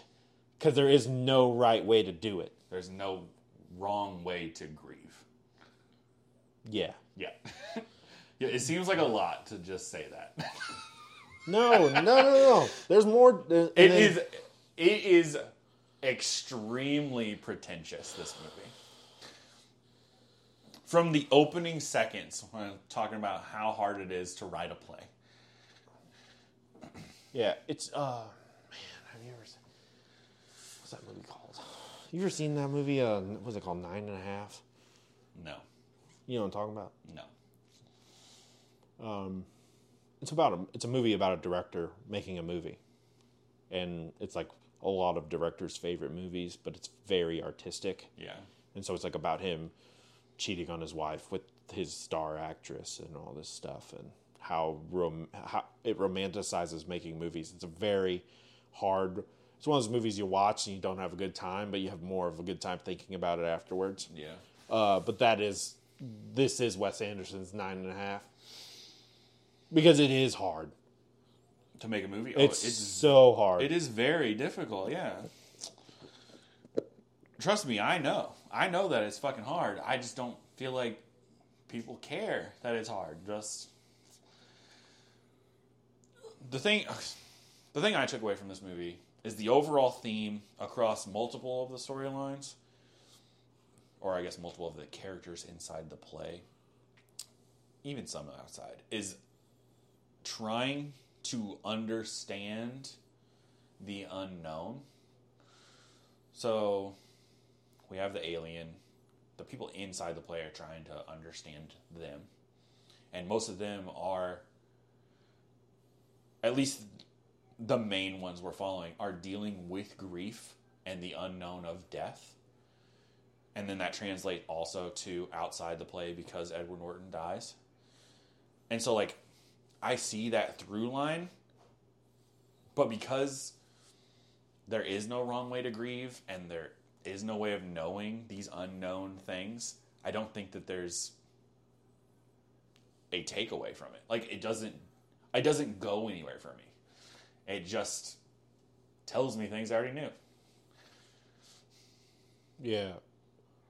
And maybe if someone that has never grieved before, maybe it holds a different, like, it does something to them, and like, you're like, oh, this is how it is. But like, I have grieved before, and so it did nothing for me. I think that's a good point. I also didn't even put two and two together. The asteroid that the alien takes, Yeah, and how he just inventories it Right. is so the whole movie in the play they're wondering why did they take the asteroid? Yeah. Why did he do this? Why? Right? Yeah. When you lose someone, a lot of religious people would say why. Like, Right. why, God, did you take them? Well, it's from part of me? the grieving process. It's bartering. Why? Yeah, why? But the fact that the alien, when he brings the asteroid back, he just inventoried it, is symbolic of you lose a loved one, they write down their time of death, and then whoever did that, they're just done with it. They're like, yep, they died. It happens all the time. Boom, and that is what happened. Like there's no why. It's just it happened, and now that's it. There's nothing special about it or nothing. Like they just passed. Yeah. It's interesting. The movie's interesting to think about. No, it is. But I do not think, like, I will say that Wes Anderson worked better in a more traditional story format. I don't think his style works with something this heavy. I think that if you're going to go this heavy, you have to tweak it up. Yeah, he's working though. I know, He just every has year a movie and a coming half. out. Yeah, French Dispatch came out. This came out. He has another movie about to come out. It's new. It just got a trailer or something. People are giving that rave reviews, but that is more traditionally like Moonrise Kingdom and Grand Budapest stuff. Moonrise Kingdom is a fucking movie. But I think this movie's worth a watch. For Especially for Wes Anderson people. If you like his stuff, yeah. Yeah, because I don't know if you'll be able to get through this movie if you don't like his stuff. Yeah, I didn't even try to make my wife sit through it, and I'm glad because she would have been on her phone. Yeah, it's this is what I was talking about when movies used to be better paced and not boring. This movie's boring for a large portion of it. Yeah. I mean, for most of it. Yeah. Why? I know he does the stop motion, quirky, animated style with Fantastic Mr. Fox and Isle of Dogs. Did he do that too? Yeah. Why is the alien gotta look like that? I thought it was great. He's so stupid looking. Like, it took me out so much. Like, when it started to come down, I was like, okay, this is where this movie's going to get going. I love this. I loved that whole scene until he fucking steps out and you see his stupid little eyes. And I was like, what the fuck am I watching here? Oh, I loved it. Really? That was my favorite part. Yeah. I was like, if it was a funnier movie, like if that worked well, I get it, but like it just doesn't work for me. Yeah, I mean, most of his if you've ever seen it, most of his comedy is just like deadpan, whatever. I love that. Yeah, but it doesn't. You're right. It doesn't. That was the funniest moment in the movie. Was the alien? It's true. Yeah, I don't know. But it stuck out so much because of the rest of the movie. Yeah, it's crazy to think about all the characters in the movie and how none of them matter. Yeah. None of them matter. And not only do they not matter, every single one of them is a fucking name.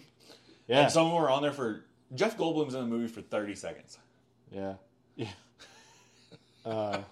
Jeff Goldblum, Matt Dillon, Adrian Brody. Steve Carell. Yeah. It's just bad. Not like, It just doesn't make any sense. Like, why? It's like... It's almost like he's like, how many characters can I put in this so I can have some famous that actor? list of actors? Yeah. But they all agreed. Which is crazy. Well, I mean, why wouldn't you agree? It's just, you're there for a day. Yeah. Trying to think of what ScarJo's character was going through. Because there's that scene where she's leaving as her actress self on the train. Yeah. And then Adrian Brody's director, well, he just Adrian Brody's character, sends one of the other actors and has those 3 letters to give her depending on her mood. Yeah, well, so she was a well-known... She's like the star of the play. Yeah. Like, she's the most well-known, so I think she was just over it. I think she's just at that point in her career where she's just over it. Yeah, but how does that coincide with her character in the play, though? Because her character in the play is still striving to be the best. She's practicing every day. Well, her character in the play is still also a washed-up actress. I know. It's like, that's what it is. She's playing herself, technically. And he didn't send an actor to get her. He sent some stagehand. He is the understudy. Oh, an understudy, yeah. And then he gets the part. For getting her back. Right. And he is who you think the main character is at the beginning of the movie. Right. But it's hard to think what's the role of the kids, because they're so prevalent in the whole movie. But they just don't matter. I think they're there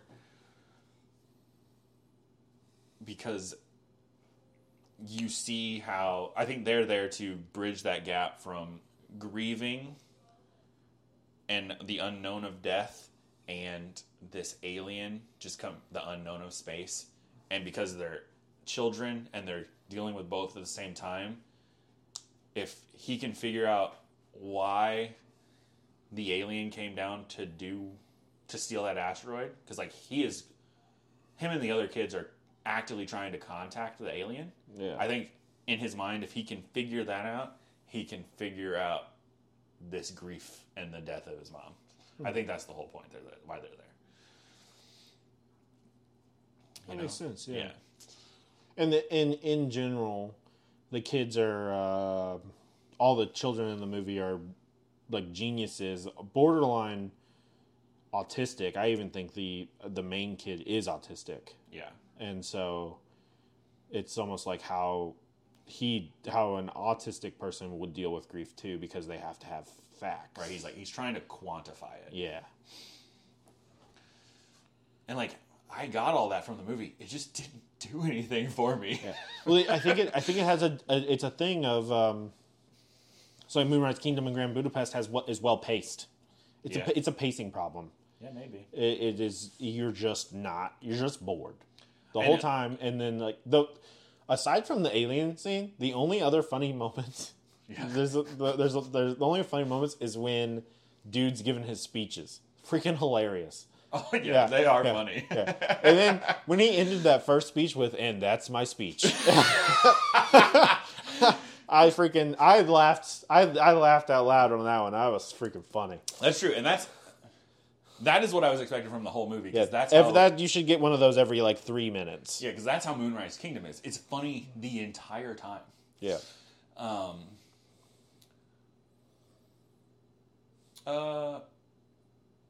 Let's talk about Margot Robbie at the end.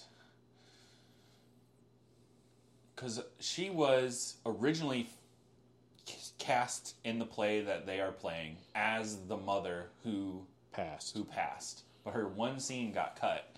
And so she's working on another play across the street, and her and Jason Schwartzman happen to be both on the balcony, and they talk about that scene. Well, she remembers the whole scene, and they act it out together. And like,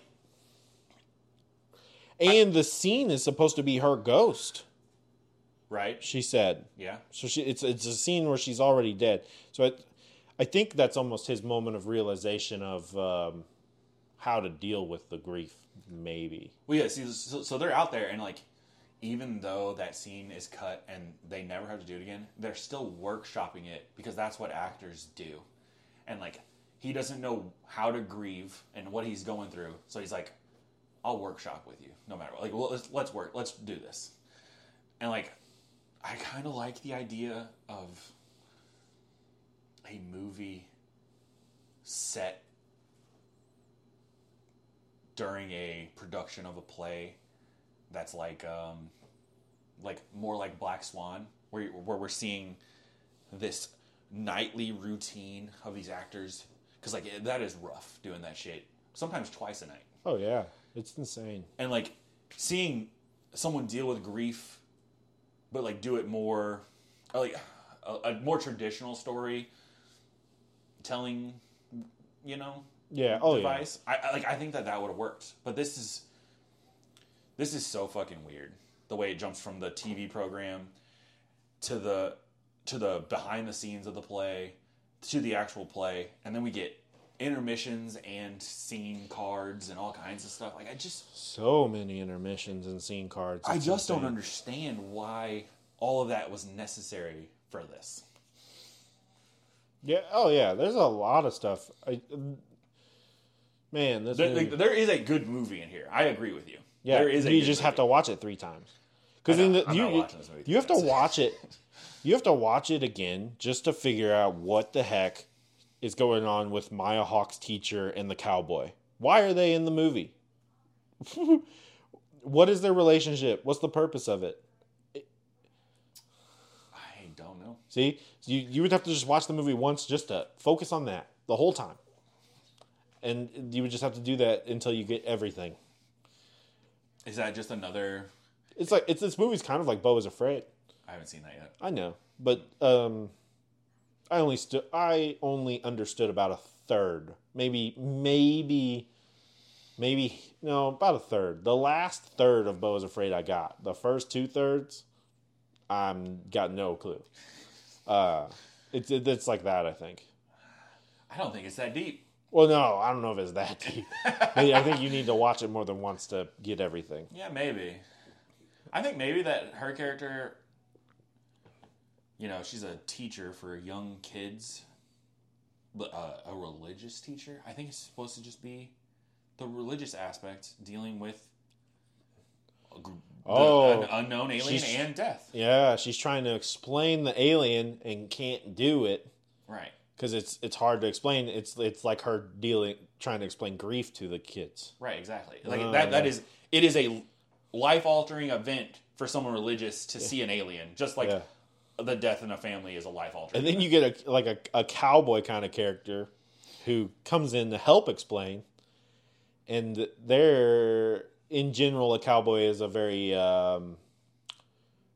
they're not complicated, simple-minded. Yeah, they see life. They see life how it is, and he kind of just gets in there and is like, "Yep, this is what happened. Not much we can change about it now, but that's what happened. You don't really got to. We're not gonna know what happened. Yeah, we don't have to understand it. It just happened. Yeah, and I think that's all that is. I don't think it's super deep. It's just a bunch of different ways people are dealing with grief. Yeah, or the unknown. Just a feeling that you don't know, like just something you can't deal with. I think that's all it is. Oh, hold on. What about because this is a play, and obviously, we're not actors, but I am an actor. Trust me. What if there's also, we know that, or at least I assume, just based on it, that this is the last production of the play that we're watching. Personally, I don't know why I assume. I just think it's the one going on today. Okay. What if they're on the end of the run and they're getting ready to have to leave their characters behind? And so all actors always say they grieve. Some of them say they get sad when they have to leave certain characters. Yeah. And so it's almost everyone's grieving at the fact that might be their last time playing these characters who they've played for the last 6 months during this run of the play. Right. Which has to be pretty difficult. That does have to be. And like that's what I'm saying. Is like there is a good movie here. If you focus on that and it's a more traditional story. Yeah. But he had to go and Wes Anderson it. Really? I have a question. Okay. There's huge Roadrunner, the Looney Tune Roadrunner, like vibes. Yeah, I mean that's what a real Roadrunner looks like. Well, yeah. Well, you have the Roadrunner. The backgrounds look exactly like it. The wild car chase at the beginning and the end is almost like what happens multiple times throughout the. It's weird. Yeah, I think it's just supposed to show that we're in a play. Something the same happens every day. Like you're doing the same thing. It's the repetition. Really? That's what I got from it. Because it doesn't make any sense. It happens like 3 or 4 times during the movie that this car It's a car chase. is It's getting police chased by chase, another car. and they're shooting each other. They're shooting at each other right through town. No one notices it or like references it. Like They just watch it go by and then they just keep going. yeah, it's bonkers. Unless that's supposed to be like the noise from the city that they're doing the play in. Yeah, they are I think they're in Chicago. Yeah. That could be possible. It's like the outside noise. Man, that's weird. It is. It's weird. Yeah. This is what happens when you let directors, you let them do whatever they want. Yeah, we were talking about that last week. Who was it? You said, you were talking about someone who you have to rein in. Oh, Rebel Moon with Zack Zack Snyder. Yeah, gotta rein his ass in. Yes, yeah, to get the best out of him. Right. Yeah. So, yeah, there is a good movie there. I think it is worth a watch if you like his movies. But this movie might go up a half a point just on thinking about it for a week. yeah, it could. But I don't think it's going up more than half a point because it's boring. That's like this is the most crucial thing that directors these days are failing at. In watching these older movies, just really pushes that to the forefront. You know, as you get older, so I'm a lot older than you. Yeah. But like you're getting to that point where you're borderline fucking old. Yeah. You know, you don't got time for that shit anymore. Doesn't it feel like that? Yeah, well, I have that problem because it's hard for me. That's why I'm liking this, because I really struggle with watching movies again. Because I'm like, why would I watch a movie I've seen? When there's 1,000 movies. When I can watch another one. Yeah. You know? It takes a good movie for me to watch it again. Like multiple times. Right. So I've always been more of a movie person. So like I'm less picky about my movies. I'm more picky about my video games. The older I get, the what's the word? The less I was struggling for a second. The less video games I play because I just you can't keep your attention the whole time. Yeah, I don't want to be bored at all. I'm extremely picky. It's expensive. I don't want to deal with playing subpar, even a good game. I want to play a great game. That's it. And I feel like you've always been more of a video game player and you watch good movies. Like, I'll watch some shitty ass movies and I enjoy it myself. You try to stay away from the shitty movies. I do, yeah. So I think that it's the opposite for us. I'm getting picky with my video games. You're getting picky with your movies. I do. That is a good idea. Really good thing because I made sure to have a lot of time off for Labor Day just because I work 6 to 7 days a week and don't ever have time off. So I gave myself a little break, and I was gonna. Because of those movies, it prevented me from playing all the games I wanted to play. I was gonna beat Final Fantasy before Mortal Kombat came out, I freaking only got like 8 hours in Final Fantasy, and so I'm still like just pushing halfway through the motherfucking game. It's funny that we're completely opposite like that. Yeah. So we'll go ahead and roll down. But my movie thought, I should have brought it up. I just struggle. Yeah. It was about Stephen Sommers in general. I think they should get him back, and we should get a Mummy 4. Brendan Fraser said he's down. I know. I think that they should get him back, and they should make a Mummy 4. They should make sure they get Rachel Weisz. Yeah, and Jonathan. Oh, yeah. Whatever. And, like, if you can, get Benny in there, too, honestly. He died at the end of the first one. I know, but, like, you're bringing back mummies from the dead. Did we watch him die, though? No. He just gets locked in that tomb. He gets locked in the tomb with the Beatles, and then it goes dark. We don't actually see him die. Yeah. And if you could do it with the Mummy 4, or you could do it into a sequel, I'm saying have a crossover with Van Helsing. Go all the way. Oh, God. So Van Helsing takes place in, like, the 15s, I think, maybe 14s, 15s. Something like that. But he's a werewolf, so he doesn't have him age slow and have him pop up in the 40s with Rick. I think it'd be a fucking blast. Yeah, that is true. Man, we gotta watch Van Helsing one time too, because there's so many Dude, in the guy playing Dracula in Van Helsing's top 3 Draculas of all time. Ugh, no, he is not. Yeah, he is. He's so good. He is. He's great. He is. You know who my favorite Dracula is? Hold on. Oh, you're gonna say Christopher Lee? Oh yeah, easy. Yeah. Have you ever seen that one? No. His first one? Nope. Oh my god, it's gonna be. You're gonna watch that this October for one of your movies. It's gonna be game changing for you. He is excellent as Dracula. Yeah. For October, you should watch the Netflix Dracula series because each one of those episodes could be considered a movie because they're all hour and a half. Well, I'm down. Yeah, because that guy is good at Dracula. Is impressive. Our October podcasts are gonna be bonkers because I'm gonna watch a movie a day. I don't know if I can do that. I try to watch a movie a day anyway, but my wife and daughter can't stand to watch movies with me. Man, I try. That's like a goal is to watch a movie a day usually, but man, when you work 12-hour shifts, I don't got time. Yeah, when I worked the night shift, I didn't watch any movies. Yeah, it's hard to do. All right. So, thanks for listening. Sorry it was a little all over the place. Still working on getting this to flow right. I think it's going to take a couple weeks. That's okay. Yeah. Like I said, next week we're going to do Gladiator, the first Tobey Maguire Spider-Man, and the live-action Little Mermaid. So if that sounds fun, hopefully we get you to come back and listen to us. We drop episodes on Monday, correct? Correct, yeah. It was Tuesday this week because of Labor Day. Oh, that makes sense, yeah. So it'll be back to Monday like normal. Yes. All right. Well, anyway, thanks for listening, and hope to see you guys again. Thanks. Bye.